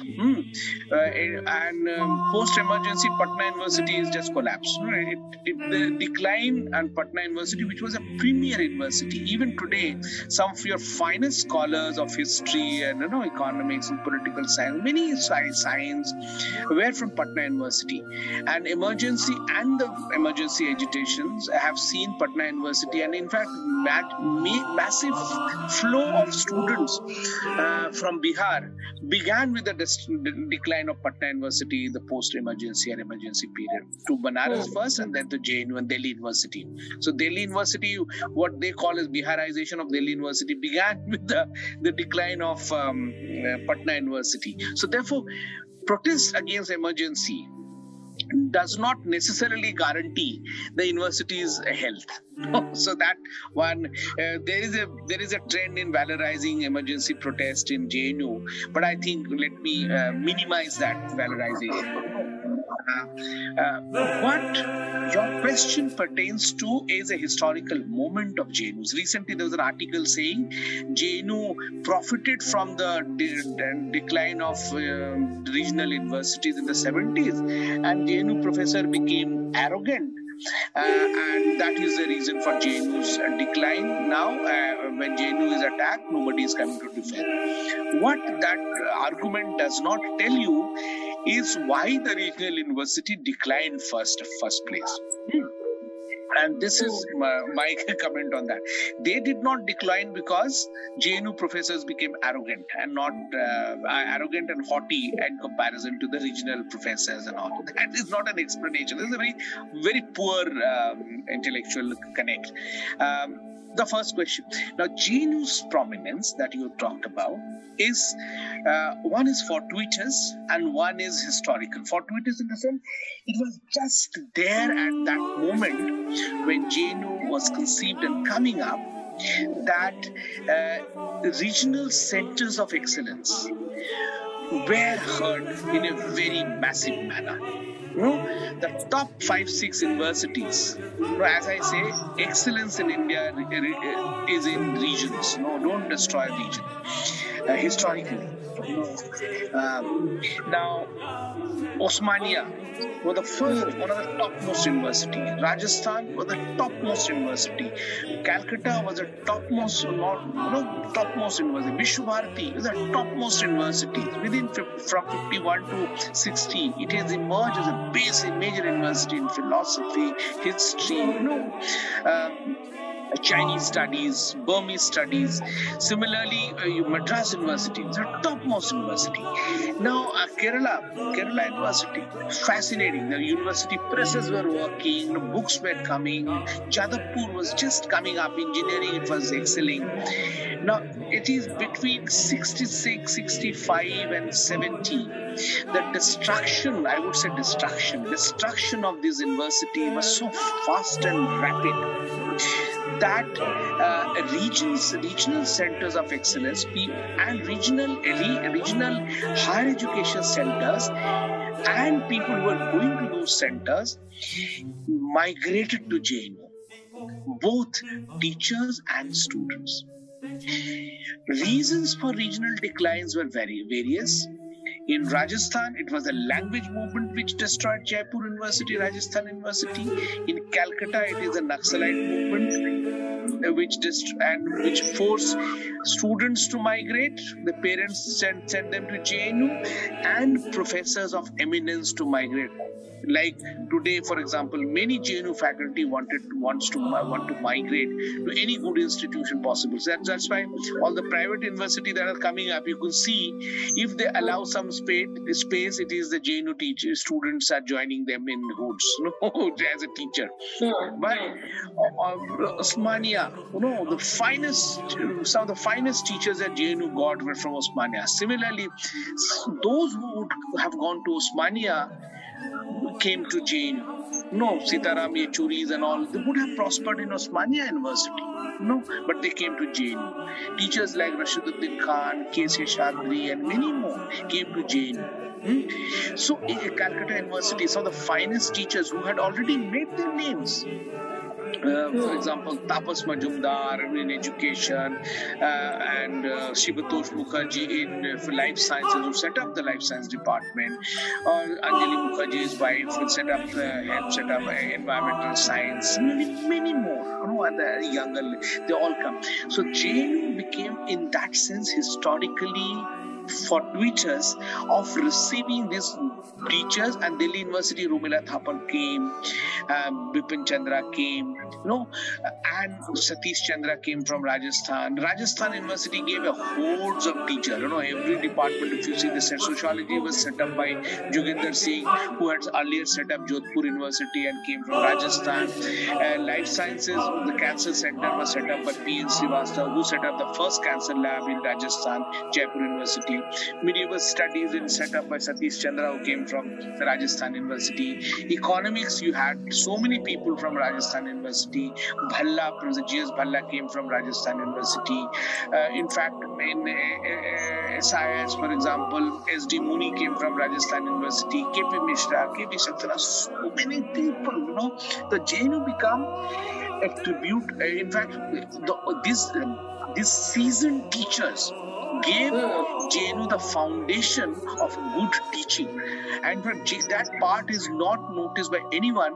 In fact, the Hindutva forces don't even talk about it. The JNU produces some of the finest teacher. The classroom teaching is the fundamental in JNU. So that is one. The second is from the regions, because the institution had this rapid intervention, decline, and in some sense destruction, the students who would have prospered in those institutions and helped them prosper, they also came to JNU. The third is this is a time of ferment, post-68 student movement across the world, Vietnam, American University. So there is a ferment of student protests and a kind of lethargic, gradually the colonial colonial aura and the semi-state kind of social science, humanities was already was a passe. International relation was in a passe. That old paradigms were not running, and you could see them not running. And this is the time when you had already set up the Institute of Technologies in a big way, but they were denied technical know-how from the West. So they were also languishing in some sense. This is a time when you had a couple of good centers for social science coming up in JNU. So many students who were studying in Oxford and Cambridge and other institutions also landed up. And many students who would have gone there from Stephens and Presidencies and Loyolas and Patna College, they would have anyway gone abroad and done very well. They came to JNU as students, and immediately these are the section which became the first generation faculty of JNU who are also students. So they gave a confidence, and that confidence still is oozed when I am speaking.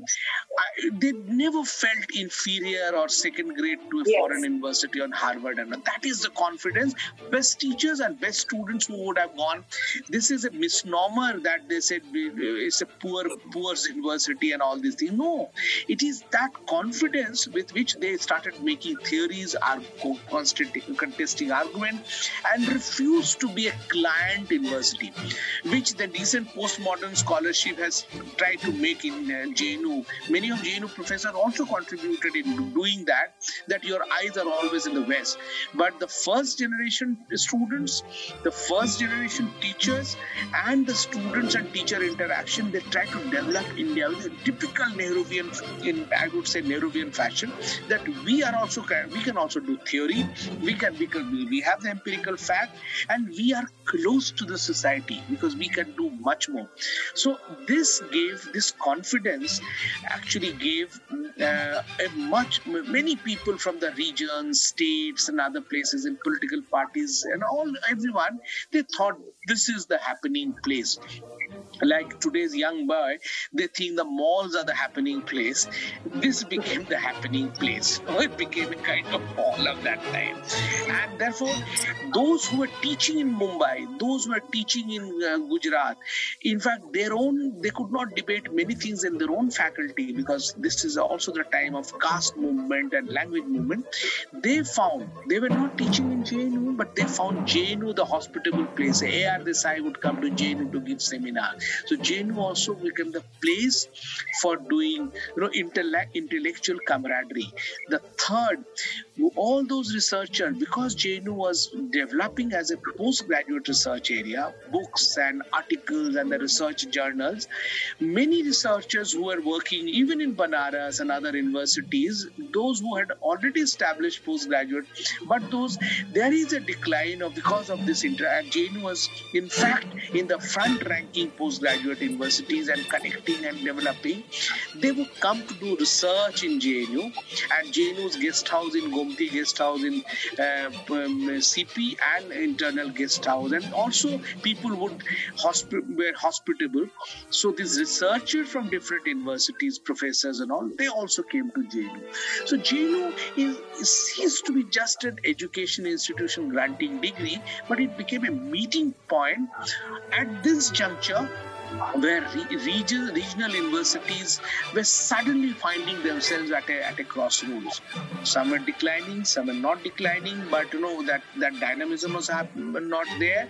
And third, a lot of things were happening internationally, where JNU itself became a place, a hosting place. And that explains the 70s.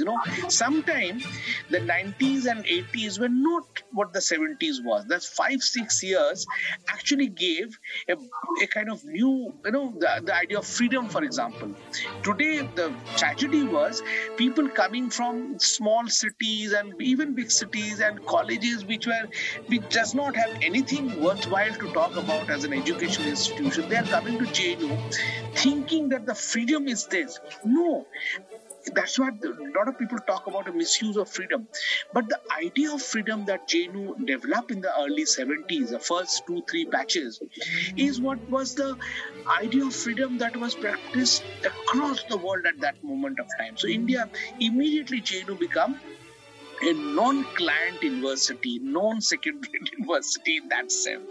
It has its original statement, and that is still being practiced in many sense, but sometimes in a very decadent fashion, in the sense you use that freedom to do something which you should not be doing. For example, if you're the path of walking for disabled person, you drive your bike and nobody can tell you anything because you have the freedom. That was not the case of 1970s freedom.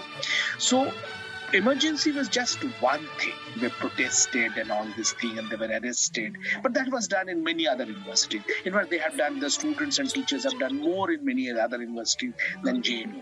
But this is what catapulted JNU to become the first university in that sense.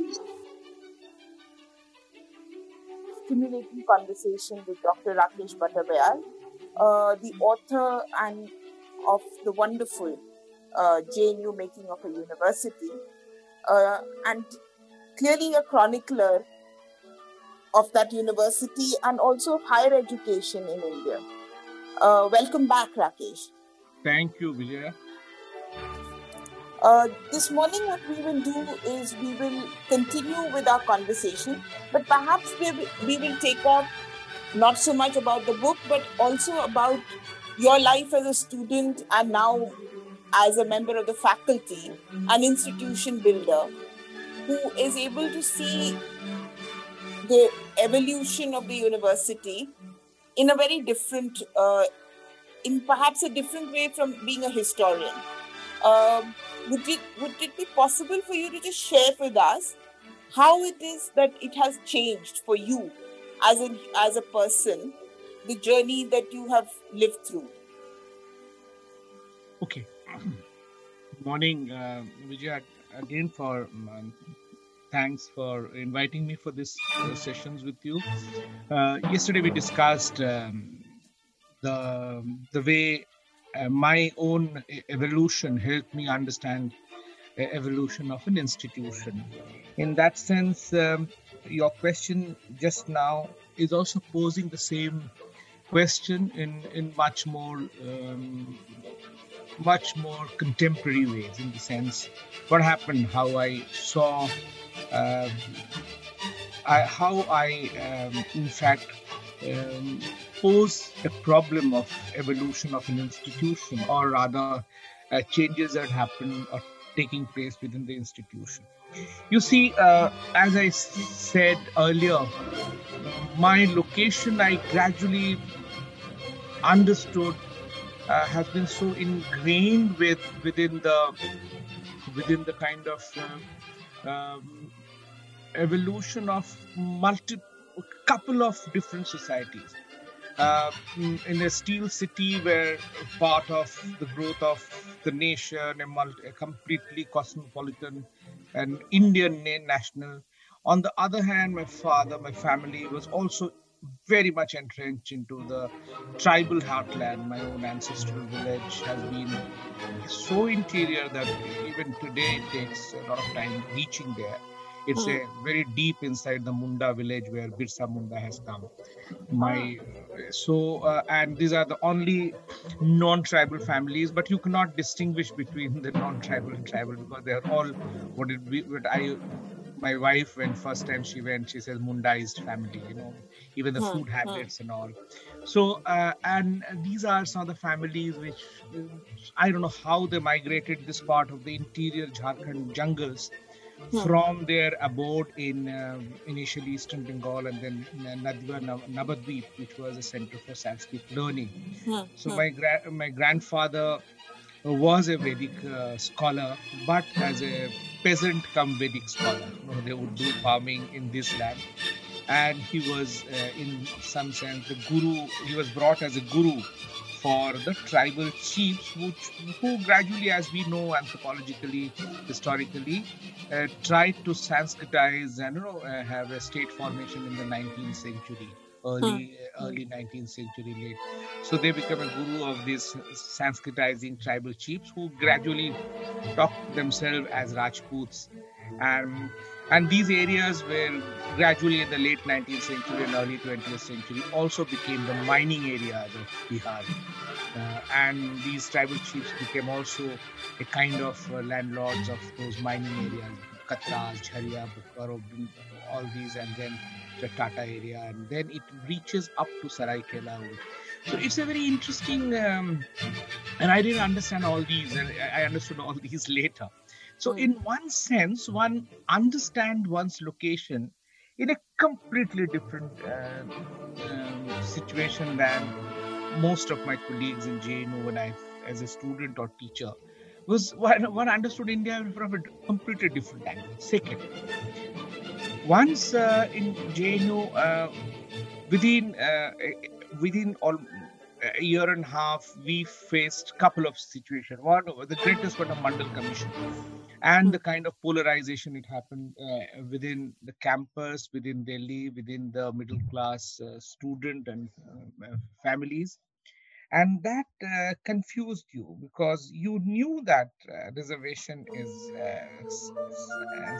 so essential, because you came from an institution where almost 90% people came since they were started. 90% students came with an affirmative action by the church, by the institution, and by the state.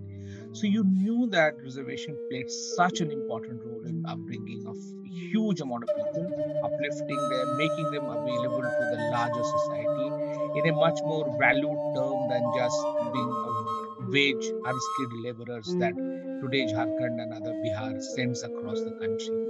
So you knew this. At the same time, you also understood the politics of it, the way it was done, and how it would permanently invalidate some of the gains of the national movement, where there was an overarching consensus that this was necessary.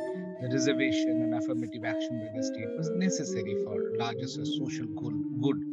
But this kind of politics, the way it was brought in 1989-90, one also realized that one could see from the conversation around that now hardening of stances, which has become so hardened today, that a middle class household of, say, those who are well off or upper caste and all, it is so difficult to defend reservation, except if you can just shout them down. So this hardening of stand, one could see in the Mandal Commission agitation, and one was confused because there was, for a person like me, there was no yes or no on this or that, but it's a larger. So this is one. And then one reached, after graduation, one reached Shimla Institute of Advanced Study, where you met people, scholars from other universities in large number, and you realize the kind of antipathy towards JNU, a kind of, partly it was envious, partly it was the old, because all these people whom I met, they're all ex-vice chancellor, ex-professors. So their own intellectual growth and administrative and academic growth was happening at the time when JNU was founding. So they had a different story to tell, and it's very difficult to find a comforting soul for JNU because everyone was so anti, and you spent 3 years there. And every moment you felt like defending JNU. So one defended JNU in a situation where everyone was, for one reason or the other, was so anti. And gradually you made peace with them intellectually, not by compromising your own stances, but understanding why they are on this line. And therefore one understood JNU from others' eyes, others' perspective. This is the first lesson that one learned in personally, intellectually, and academically. Then again, there was an accident that I was brought in. My first job happened not just in academia, where I used to go to the class and teach students history, but rather I was brought in to administer and run the Shimla Institute of Advanced Study, where you met people, scholars from other universities in large number, and you realize the kind of antipathy towards JNU, a kind of, partly it was envious, partly it was the old, because administer and coordinate the academic programs from Academic Staff College, which I never heard of in my life. So it was a training ground, place where teachers from across the country would come and have 1 month's training. And when I was brought in, I was asked, since I was talking about the institution, why didn't I contribute here?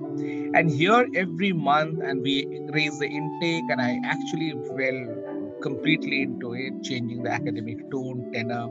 And my brief to myself was that I would, rather than talking about alternate education, I would try to strengthen the mainstream, whatever is there, let's find. And there I encountered a different world.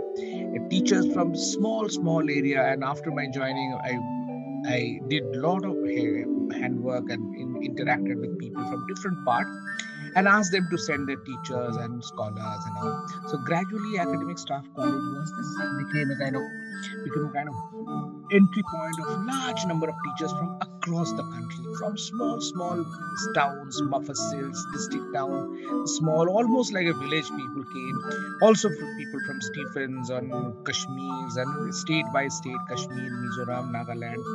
So in 15 years that I was there, I met, and it was a personal day-to-day affair. You sat with them, discussed their teaching issues, academic issues, personal issues. And Dr. Rakesh, my name was Dr. Rakesh, became a kind of first entry point to academic for many of them. They just passed with masters and joined lecturership in as far distant colleges like Avantipura in Kashmir, or Gulmarg, or Badgaon, or Mon in Nagaland, or Joai in Shilneer in Meghalaya, anywhere in Tiruvananthapuram. So that also gave me a sense of what they look towards to JNU for. So this is another larger understanding. So when I wrote the book, and it was these two experiences at a very higher echelon at the Academic Institute of Advanced Studies, where people who were contemporary of people who set up JNU or became departmental heads and professors and all, their contemporaries' understanding of JNU, maybe at most of the time from a very antagonistic, negative point of view, and their assessment about JNU's contribution and non-contribution, as in Delhi University, a phrase goes that JNU is a white elephant. A lot of resources that doesn't come through. On the other hand, and I also understood the way regional centers of excellence, as I was talking about last time, Allahabad, Gorakhpur, Vishwabharati, Osmania, how they cope with an university like JNU, which was hogging a big limelight because of its students, or because of its teachers, because of its own location in the city, because of some of the schools which are just single schools in the country, like a School of International Studies or Foreign Languages. On the other side, these teachers, just lecturers from different parts of the country. And the third element that I won't say encounter, but I also was facilitating, bringing to Academic Staff College as a speaker, as a participant, are teachers, scholars, experts, best intellectuals of any kind, left, right, center, who has something to contribute in the ongoing discussion, where as a speaker of different programs. And that also gave me a sense of, not just sense, a very entrenched understanding of teaching and learning that is going on, and the kind of styles, kind of demeanor, kind of arms, kind of angularities, kind of everything. Somebody would be arrogant, somebody would be completely friendly, somebody would be committed, somebody would be not prepared. So all these together, altogether, say I met around 15 to 16,000 teachers, intellectuals, scholars of all kinds across, those who are coming to speak and those who are coming to listen. This also gave me an understanding of JNU from vantage point, which is completely different from JNU's from within. We're talking about JNU. So if you see, this book is a very interesting. This book, in fact, could have been written in 3-4 volumes. The way every discipline has been narrated, but in a short way. But if suppose I speak next month, I'll be speaking to a conference on the biologists. How JNU became a center, a hub of biological science, not by accident, but it's a natural evolution of the way biological studies emerged in the 1930s and 40s in India. And gradually, a lot of these streams veered around and found nurturing grounds in JNU. And JNU nurtured them. After a point, these nurtured people needed new institutions because JNU cannot give jobs to everyone or can help their evolution. So those who went abroad, that's a different ball game. But those who stayed, they needed new institutions. So JNU became a catalyst for new institutions to come up. For example, National Institute of Plant Genome Research. Within JNU, 3-4 new schools emerged or were created precisely because these people took initiative to start a project. The project became a center became a school now. You see, so this is how, if you see in the whole world, South Delhi may be one of the biggest hub of biological sciences. So this is how I understood JNU, and not merely by reading primary sources, but through the life experiences of these. And but unfortunately, what happened? While some people took advantage of in fact, they asked me help, and even now people ask me help if they need a speaker somewhere, who is the best person.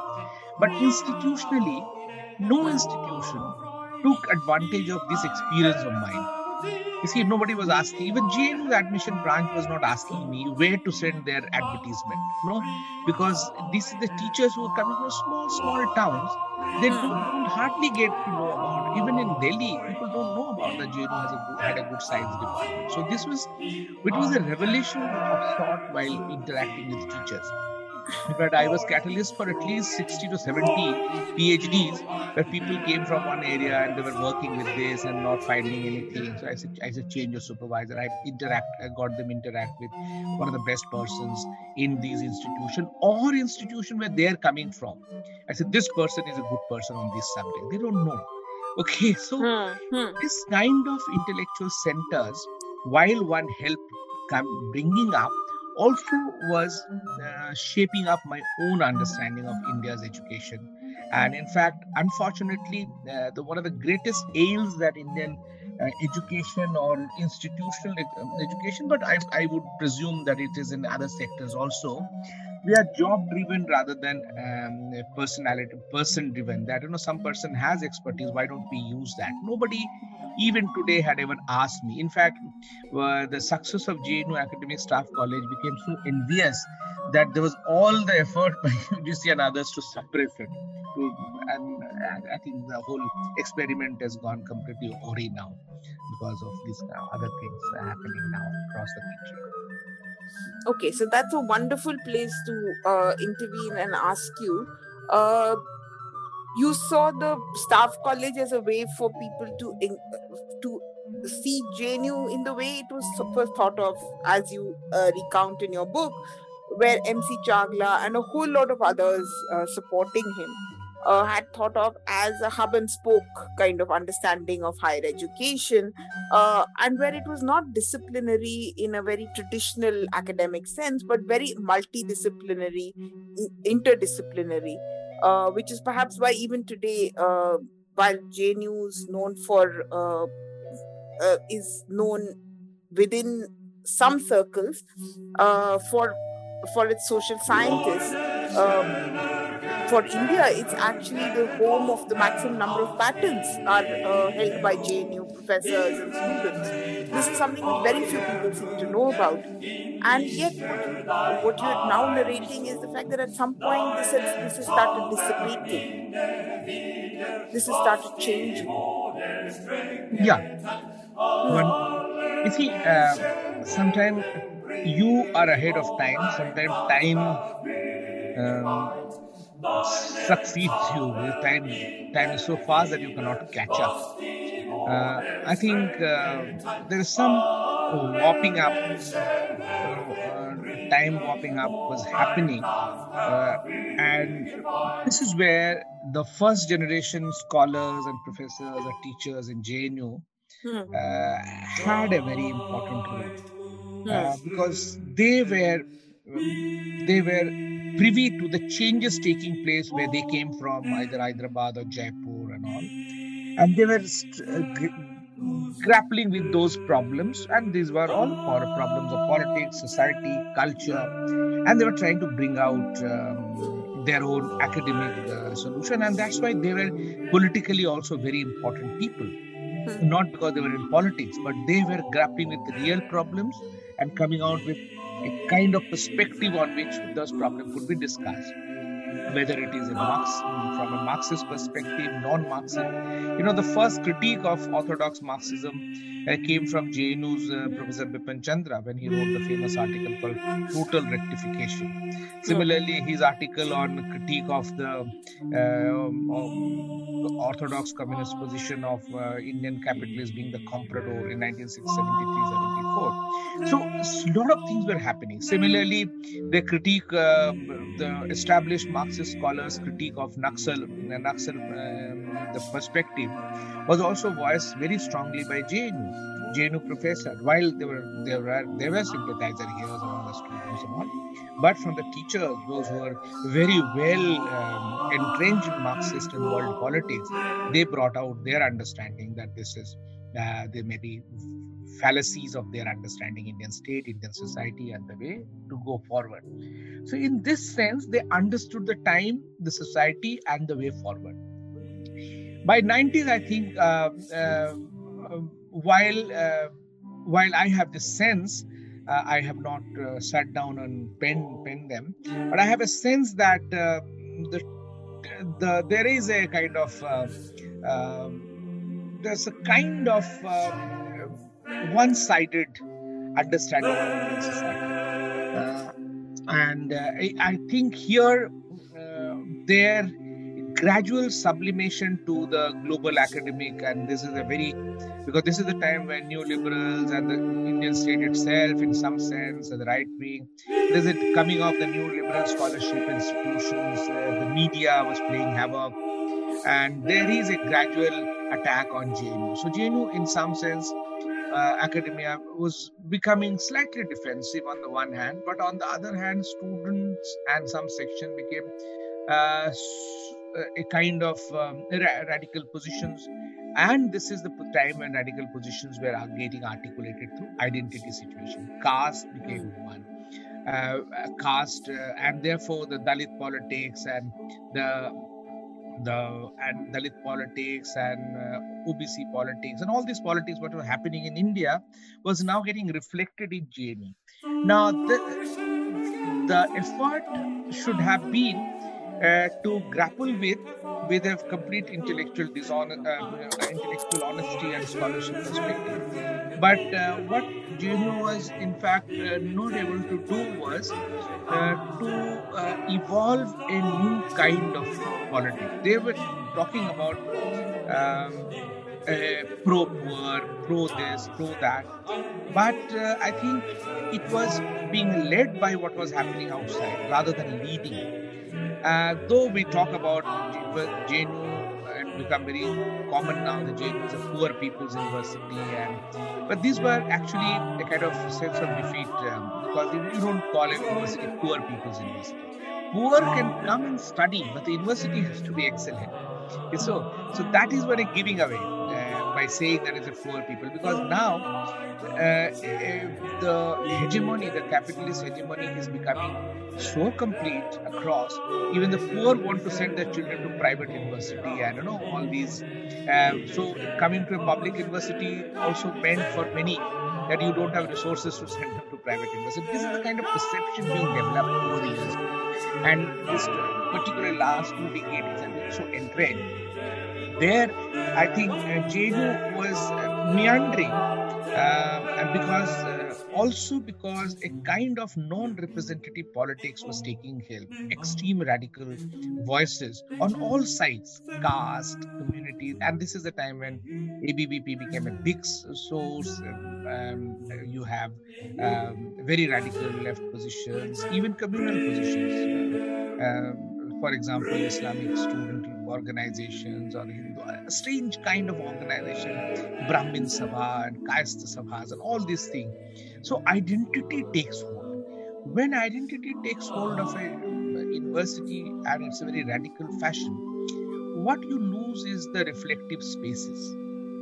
So this is my take, and one felt increasingly being marginalized in the sense that what you are talking about is not shared by many, except those who actually believe in universities being a reflexive place where you reflect. If reflective places are given away to the kind of politics that is happening outside, then you are in fact with them for their reasons, not for your reasons. This is my understanding of what is happening today, and unfortunately, in many sense, right, particularly in the Hindu communal section, they have completely misled in the sense their own people are sacrificing the university's autonomy, and they will be the first victim later, because if the autonomy goes, even they will lose their autonomy. The bad recruitments happening that would also delegitimize their own being JNU professor. The kind of respect they get was because the reputation earned by the previous generation. But in the rush for making it a Hindu university, what they will lose out is their own reputation across the world. So these are the kind of catch-22 situation which JNU began to find itself in the 90s and onwards. Tell me, as we're talking about JNU, what you're also getting is not just a reflection of what's happening within that institution and how it's negotiating with larger forces of change in the country. You're also somewhere talking about the country itself, because the students are really a microcosm of the country. And if you had a very articulate positioning of the right, was there also a resurgence of the left in the late 80s, early 90s?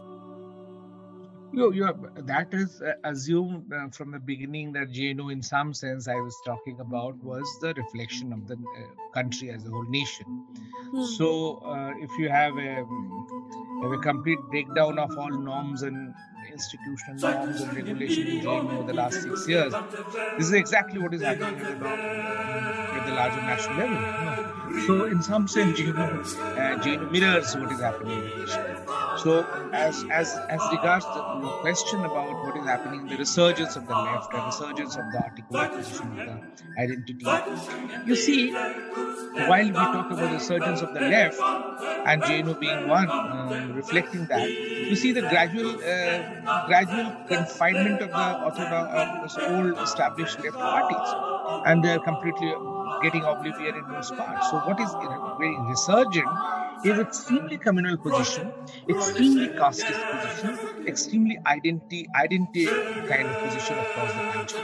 Now, if that is a position which happened, for example, by the multiculturalist this revival in the 80s in US, where the universities with a lot of Asians and Latinos, and they demanded multiculturalism. And finally the reaction came in terms of Trump. They're talking about the white supremacy. Here also, if you see the identity position will veer around this question of majoritarian identity and then reflect itself being a Hindu identity by those who mobilize that. So in that sense, JNU was reflecting, and exactly what I was telling you, the JNU in this sense was kind of being seen as a reflecting those identitarian politics, identitarian arguments, rather than showing the way beyond them or transcending those, because any politics in India, with so many varieties of religion and communities and identities, it cannot, despite many intellectual segment is saying that you have to accept identities and then go ahead. But India, in the way it has to be governed, it has to be led forward, it cannot go in identity. It has to have certain larger human template. And in that sense, secularism and JNU in that sense, in fact, failed to provide that lead in, say, debate on secularism. There are scholars who actually were the mainstay of the secular debates in the Chandras and and the political science. You have many people, Rajiv Bhargav, C.P. Bhambre, all from different perspectives. But it did not translate into even student politics. Though the secularism could not be. You have left position, you have right position, you have communal position, but secular position was not articulated in the manner it could have. They live secular lives, they are meeting each other, so that is one. But secularism, which could have been a kind of major debate in the Indian politics, it could not emanate from JNU. Similarly, even for mainstream parties like Congress, which hardly had any sympathizer among the students here, but ultimately many of the JNU student union leaders become the Congress MPs and all. So in that sense, while JNU provided some of the trained left people for the larger Congress mainstream politics, I don't see them talking in terms of secularism and all, because one core template for India's to go forward is to be secularism. There's no gainsaying the fact. So that is one. This could be other. Secondly, on the cultural front, while the cultural activists, literature, and other people have actually led this movement against the Hindu communal rights on other identity-based politics, JNU is not there in that sense. So School of Literature, School of Foreign Languages, did not play that role. They got confined within the university to fight political battles with different forums. But their role in that sense, the student and teacher both, is not that as prominent as the cultural activist or an artist and all.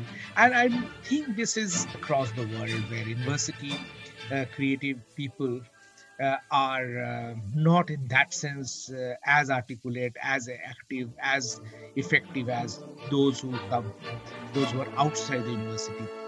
Because most of the breakthroughs in literature, in music, in things happens outside university. The third, go on. And third is that is a cultural. We are entering into what T.S. Eliot and others talked about, wasteland. India is fast approaching a cultural wasteland, the universities has a huge blame to accept, not just JNU but all other universities.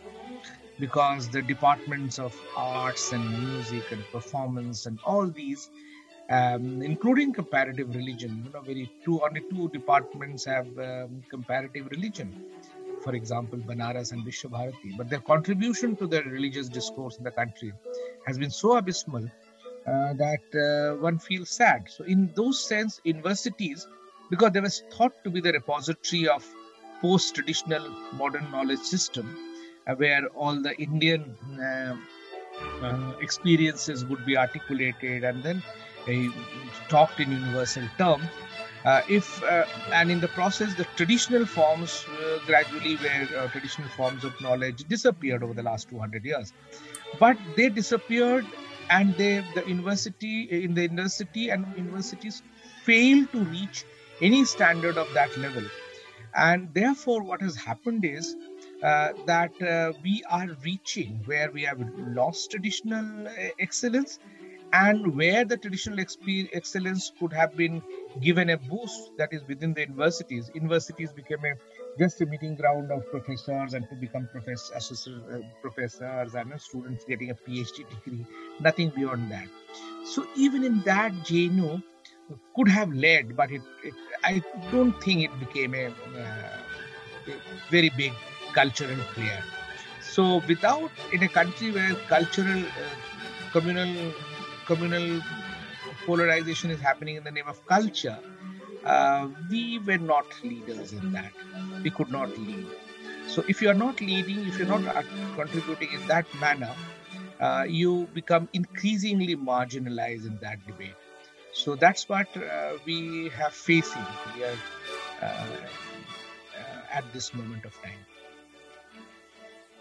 Okay, that's wonderful to hear. I'm just looking back, and I want to bring you in touch again with Rakesh Bhattabayal, the student who enters JNU in '89, when much of what you're describing now would have been very, very different for you to encounter, coming from where you were, which was a very highly European, open world, where you were involved in discussion on ideas, and you came to JNU looking for more of that. And yet you came into what by '89 was a fairly polarized student community.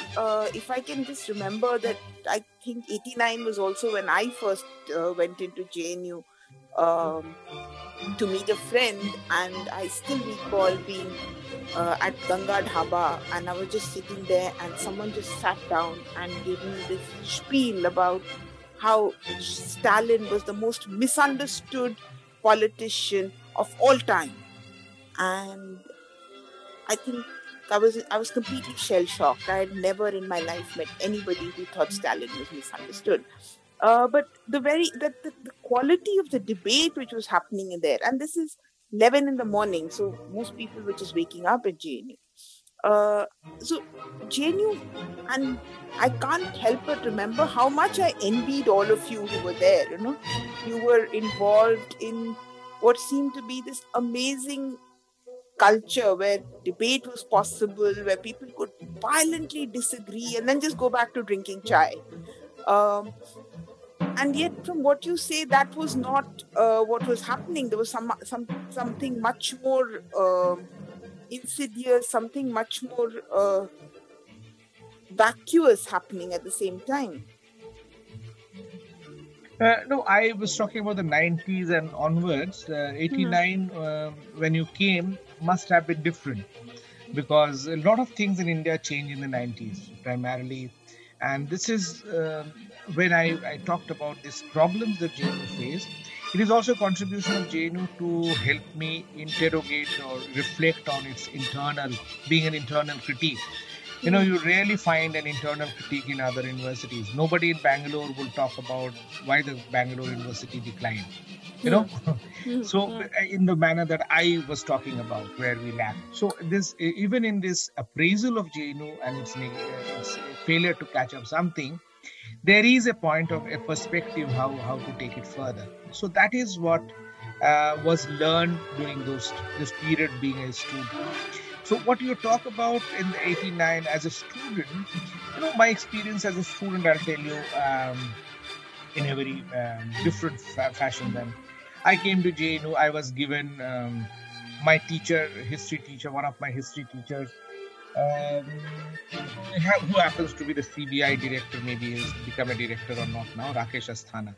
Just imagine, who's Gujarat cadre person, watching news. He taught me in the last semester. So he gave me a reference to one of his classmates who was in JNU. So I met absolutely decent. I haven't met a more decent gentleman in my life. I met him and became friends. He was senior, and then after 2 years, he went to Cambridge. And one never knew that he was in SFI or CPIM. And he gradually talking to him, we never talked about politics and all. Gradually, one become part of a political formation. Because this person was so decent, so educated, so academic, that I didn't feel the absence of anything, it was just a continuation of what I was. So this was JNU. You had enormous number of people from Very good institution. Also people from different institutions from across the country. Also people from absolute villages. And what JNU taught me is to live with each one of them on individual level. So that is a training that I think my parents had given me, but St. Xavier's had not given me in that sense, but JNU gave me. And you accept everyone on their face value, and then you have whatever politics you have. So my roommate became one of the leading ABVP in heads. And the person with whom I shared my room for the first week is now the vice president of BJP Bihar, and he was a college mate, and he came here.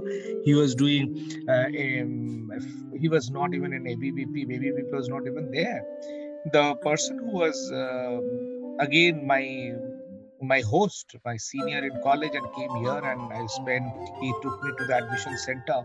He's now the general secretary of BJP in Bihar, and he was a hardcore SFI. So, you see, you met these people on the personal terms, and personal and political were neither conflicting. You could debate, you could discuss, teachers were respected, and yet you knew how different schools work, how different.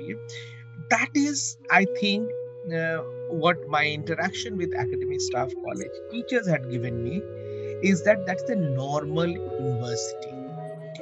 My position, even today in my book, the underlying current is that JNU is a normal university.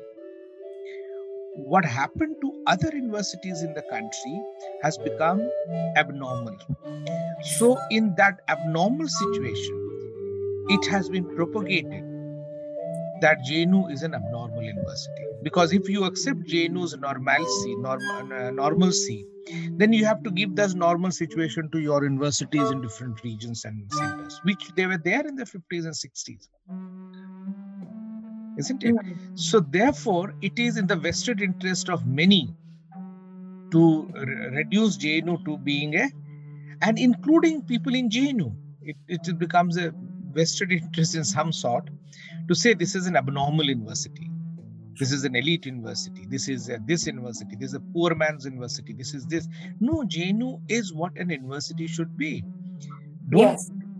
And this is what my entire focus of the book is, that this is what a university should be. You know, when a new university was set up in North Marathwada, the vice chancellor who was selected, I was reading the memoir, he heard that there's a Nawab in Hyderabad, he's selling his library. So he goes personally there and he buys the books and transport them in the trucks to the university. Now, this is how universities were built across the country. When the first university came up in North Karnataka, that is Dharwad University, Karnataka University, Dharwad, the first vice chancellor, Pawate, in 1949, recruits people from across the country. You know, main very big names in the future, T.N. Madan, or Shankar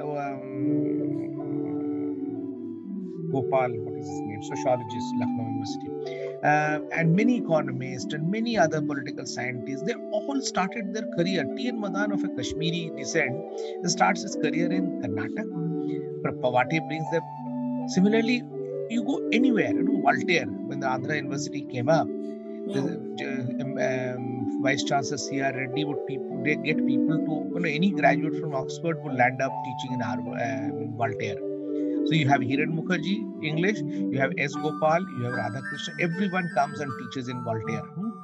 This is what university should be. Imagine today, if suppose I want to teach in any of the state universities, it's not that I don't want, I want, but it's next to impossible to get appointed in any of the state universities, despite the fact of lack of appointment, lack of culture, lack of quality. Because we have fortified those universities, and UGC and central government is further fortifying universities through different measures. So in that sense, JNU 89, 70s, 90s, even till today, is a normal university. Now it is reduced, it's increasingly become an abnormal university by attacking it for being abnormal. See, For being normal. Yeah. being normal. Be normal. Hmm. You go to anywhere. Harvard is not an abnormal university, it's a normal university. So Hyderabad, Osmania, for example, produce leaders for the left, leaders for the Congress, leaders for the BJP, leaders for cinema, leaders from literature. Everyone comes from the university because these are the centers of learning. So perspectival differences will also come. If JNU has produced, yesterday I was reading the ABVP Vice President or General Secretary is now a lady from JNU. Now it could be just one political ploy, but you can see if they have produced Karat and Sitaram Yechuri, they have also produced ABVP leader, as I was mentioning you, the BJP President and Vice President in Bihar. President and Vice President is from JNU, and not long back there was a student here. But that's how it should be, right? I mean, every university will have young people who come in and who find themselves. University is a place you find yourself. Ideologically, professionally. This is a place where you know, the confusion of being a teenager turns you into something more than that. You know, you should be able to leave university less confused than when you came in. Not sure that actually happens, but that's basically what it's supposed to do. Exactly. You're right. So if I can then say that when I try and understand from what you're sharing with me and the listeners, the whole idea of JNU when it came in, it actually remained very true to its ethos, to the big ideas with which it was set up. So as we now move into this century, there's this whole campaign, and that actually was what triggered this conversation also, is a campaign which seems to be gaining ground to rename the university, change the name from Nehru to Subhash Chandra Bose. And I was actually thinking that if somebody had come up with that name of setting up a university in Delhi based on Bose's name, the first person who would have endorsed that and probably contributed towards it would have been Nehru. Yes. Yeah. Obviously. And Nehru would probably have been very violently opposed to the idea of naming a university after him. He did not approve of this.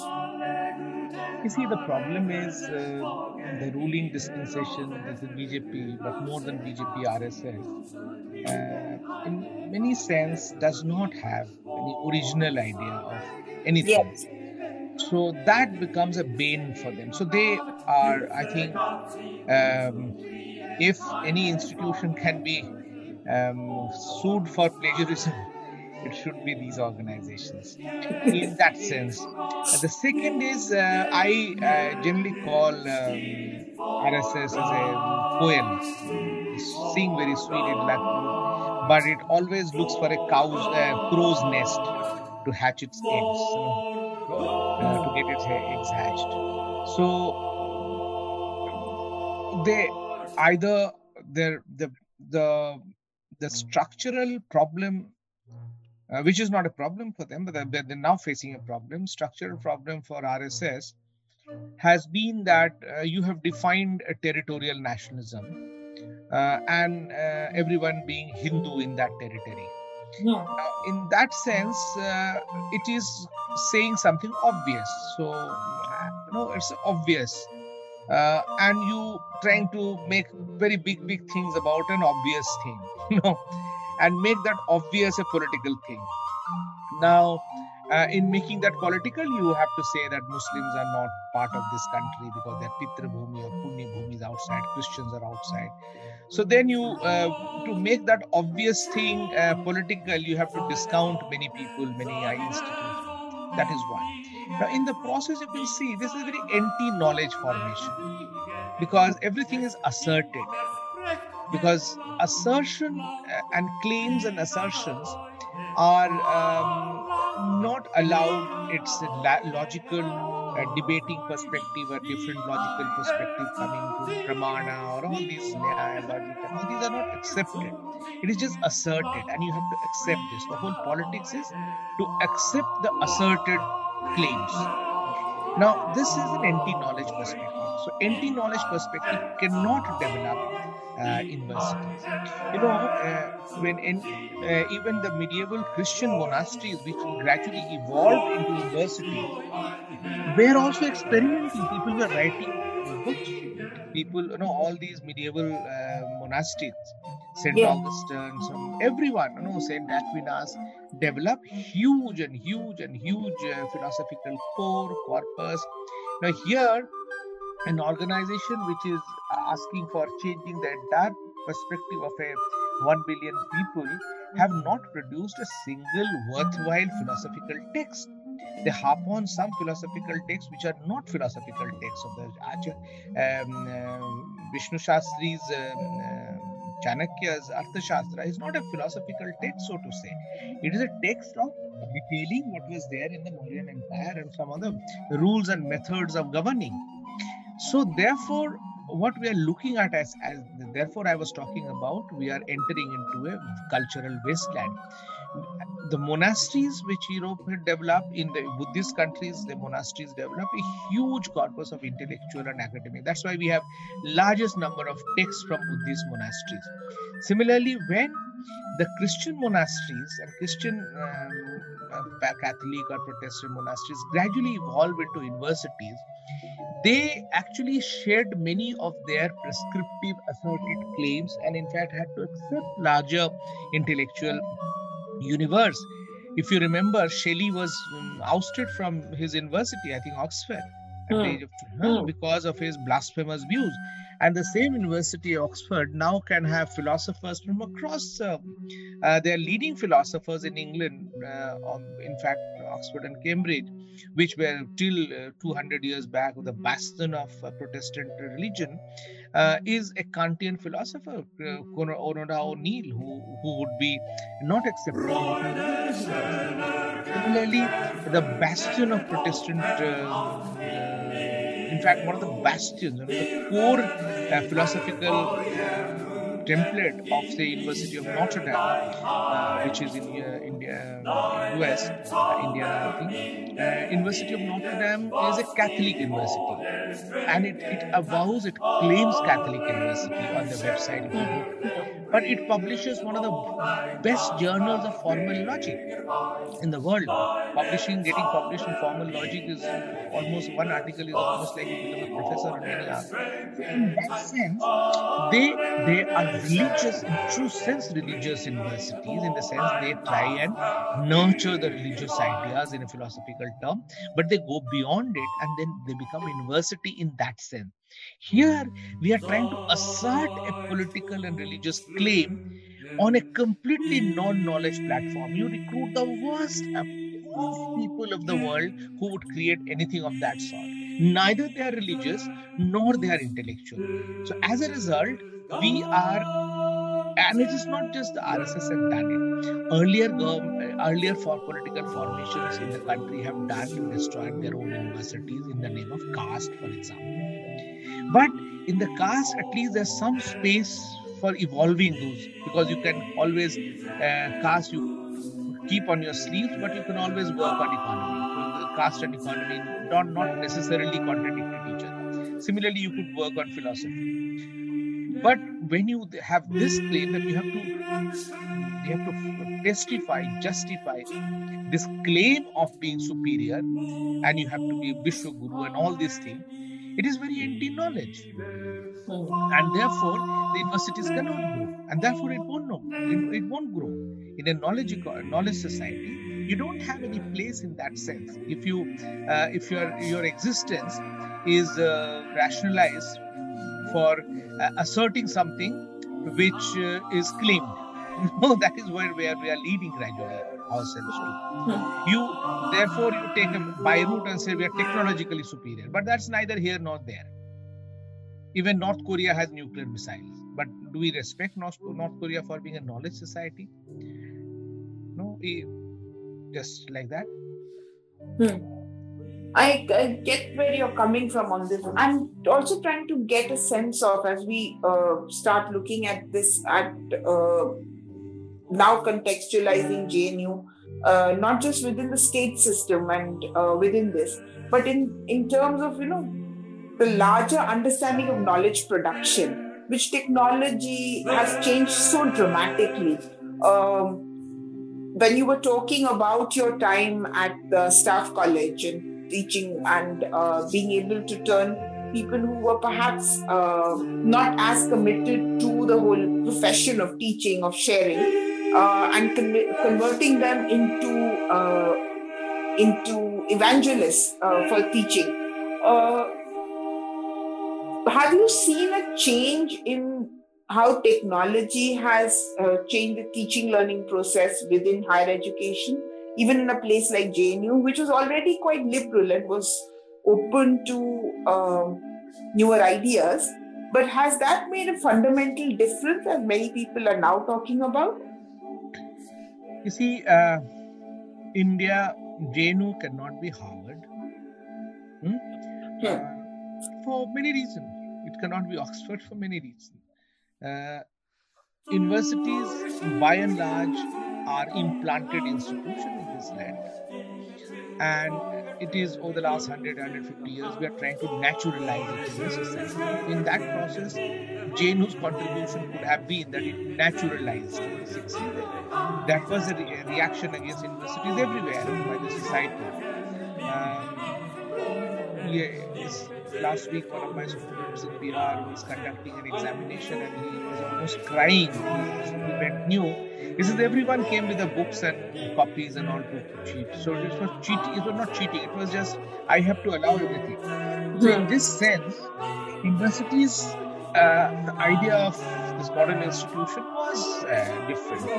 And we are trying to process. So, and we cannot be Harvard because we don't have that resources. And we cannot have that resource. However way we want to, for a large number of people. Harvard, for example, had 30,000 or more undergraduate students. Can we have 30,000 students in JNU or any big universities in the country in that kind of structure? Not the way, dispersed affiliated college stuff. We are not. But therefore, the JNU model was, in that's a unique model.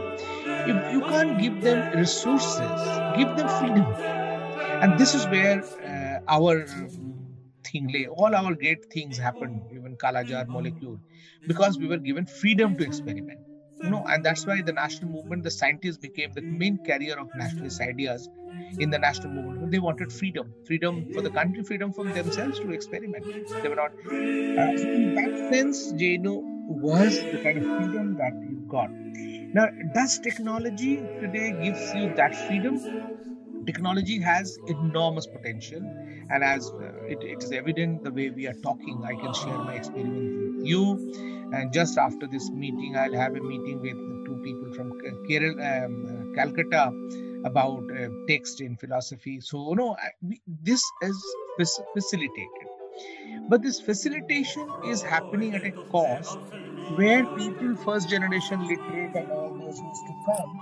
In fact, our main, the JNU model, and not just JNU model in India, the only model that could give this freedom a value to people when you talk face to face with them, because you know them, you know their background, you try to understand each other. India, the only thing we lack is we have prejudice against each one of us without knowing, because India is a country of prejudices without knowledge. So the whole effort is to know each other, how one lives. When I took my children for school admission, and when I go to the PTM meeting, I used to feel sad because I realized very soon that my children, if suppose they want to write novels and literature, they will not have the understanding experience of a lower divisional clerk's children sitting with them, and what is their happiness, the family, what time they are happy, what they celebrate. This is a very class-based social structure coming up in the schooling. Where the public schools where we went, we had all kinds of friends, even today, ranging from, you can understand. And therefore, your experiences is wide. And India is a country of wide varieties of rich, poor. That is one axis, but there are so many other axes.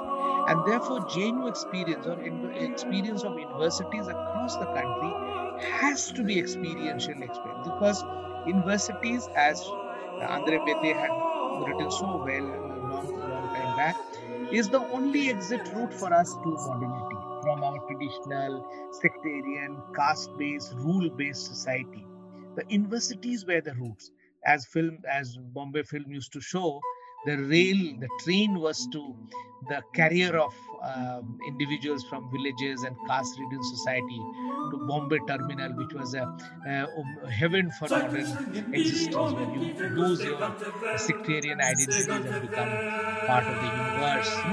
In that sense, universities in India, the colleges, are still the only avenues from modern universal existence, where you learn about universal values, transcending your local values. In that sense, therefore, technology does not give you, vicariously strives to give, but in the face-to-face interaction, it will rather entrench the isolations that are already there. Class isolations are happening, age isolation is happening. When you meet people on the road, for example, I'm a big critique of this gated societies.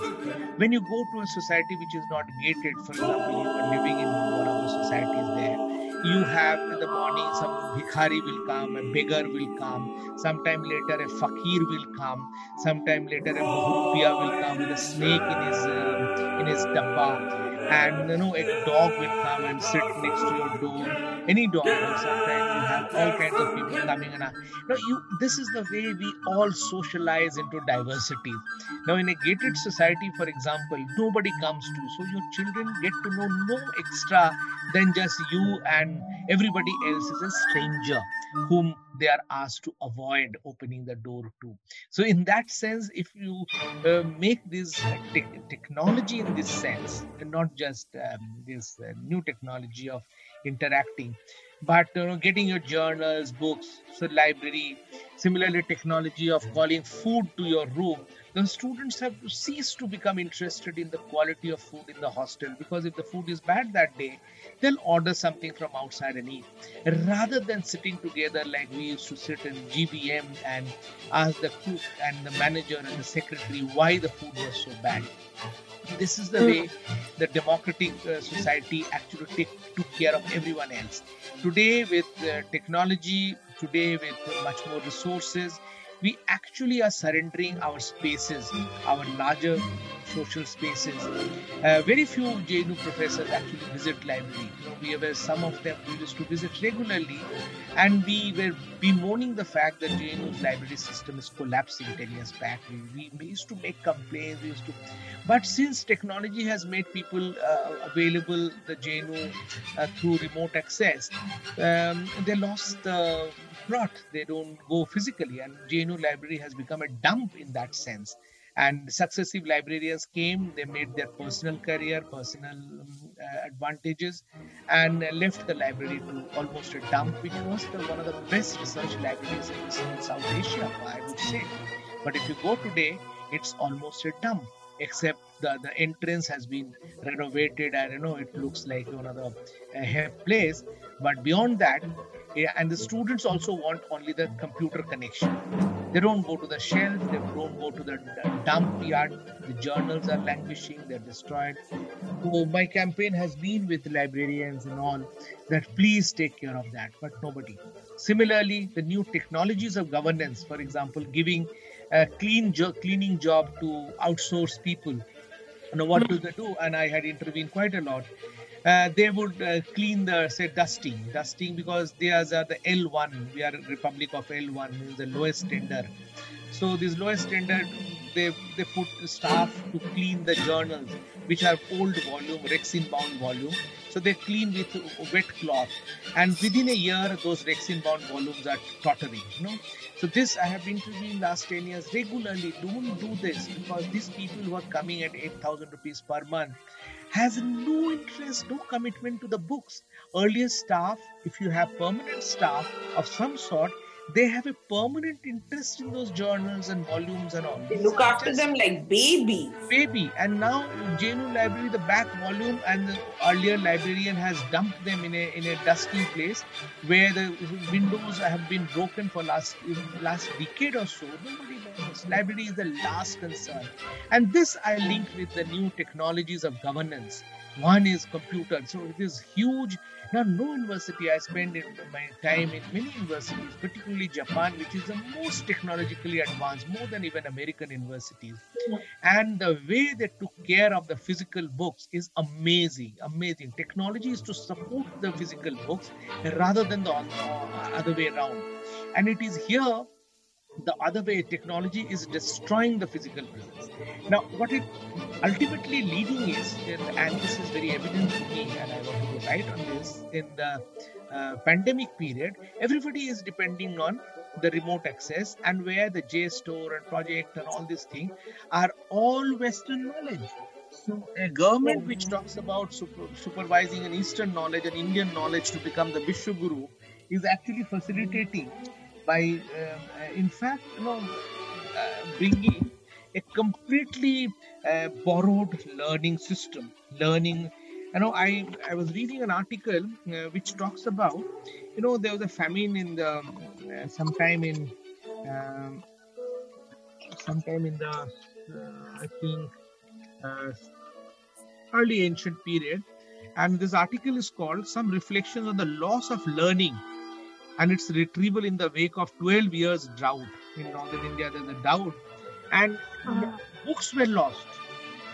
And how to retrieve? Now, what is happening is that we are losing, because in the physical touch with day-to-day classroom, this is where knowledge was created. Now, that knowledge is not being created because of the technology. Even the students, even before pandemic, were trying not to come to this and get the articles and journal from the online. But in a country where most of the knowledge is not online and we learn every day, how is it that we can create a large knowledge society? For example, if you lose your way and looking for some residence in any Delhi locality or Bombay or locality, you ask the address to the local dhobi or local feriwala who's sitting there, and you quite often wonder about the way they tell you that the address that you're looking for is the first left turn and the third house of the right. This is called existed knowledge, that social knowledge. And this is where we have to harness for making larger knowledge claim. Rather than we are doing the other way around, we are borrowing from journals which are digitized, writing cut and paste papers, and then saying something which actually doesn't have any much to take us forward. It's such an original way of thinking about it, because I think for me and for many of us from my generation, and the physical book is more than just a book. It was a friend. It was a companion in good times, and certainly, and even more in not such good ones.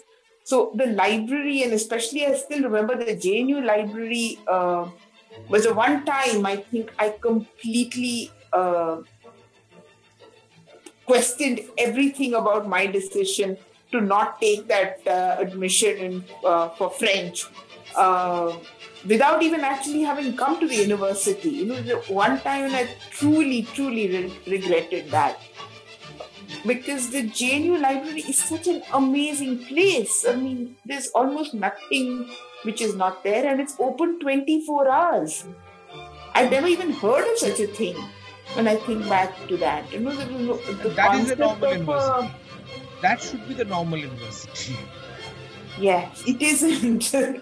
It's really not. I think wherever I've studied, it's always, and there have been times when a bell will ring, when you're in the middle of writing something and the bell will ring and you almost jump out, you lose one of your lives if it's possible. Vijayalakshmi, you won't believe I was in Japan for teaching there, and in that Tokyo University library system, I used to carry a suitcase, a stroller, and I could borrow 20 books each from 7 libraries in that system.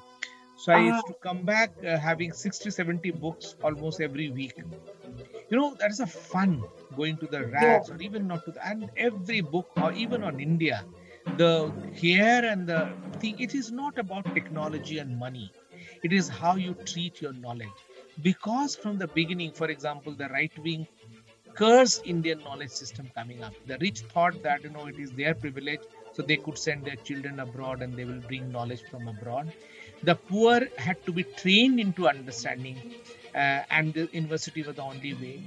The Hindu communal thought that everything rested in the Vedas, and so therefore nothing to be learned. And this is still the basic template of their learning. And therefore, this anti-poor, anti-others, learning something has cost us so dearly. Almost the whole library system in the country is in dump, is in slump. And I would credit the left and Marxist scholars of the 50s and 60s. They, by publishing in the Indian publishing houses, People's Book House, and all kind of Rawats, and they have promoted those publishers and good publishing. India is the only third world country, ex-colonial country, which also produced its own textbook. By berating the textbooks, by banning them, by attacking them for being secular and all these things, what the Hindu communals have done is to allow the global conglomerate textbook publishing to enter Indian market. Because now with we berating our own intellectuals, only intellectuals we will be valorizing will be the publishers publishing from abroad. So these are the nuances of where we are as a knowledge society today. You're right.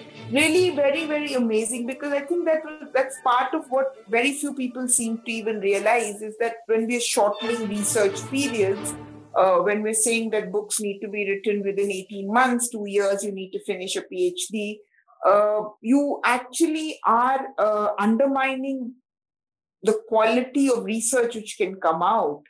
And you're again turning us into case studies in other people's books, So we do the research, we do the data collection, and someone else does the analysis. So we literally are going back into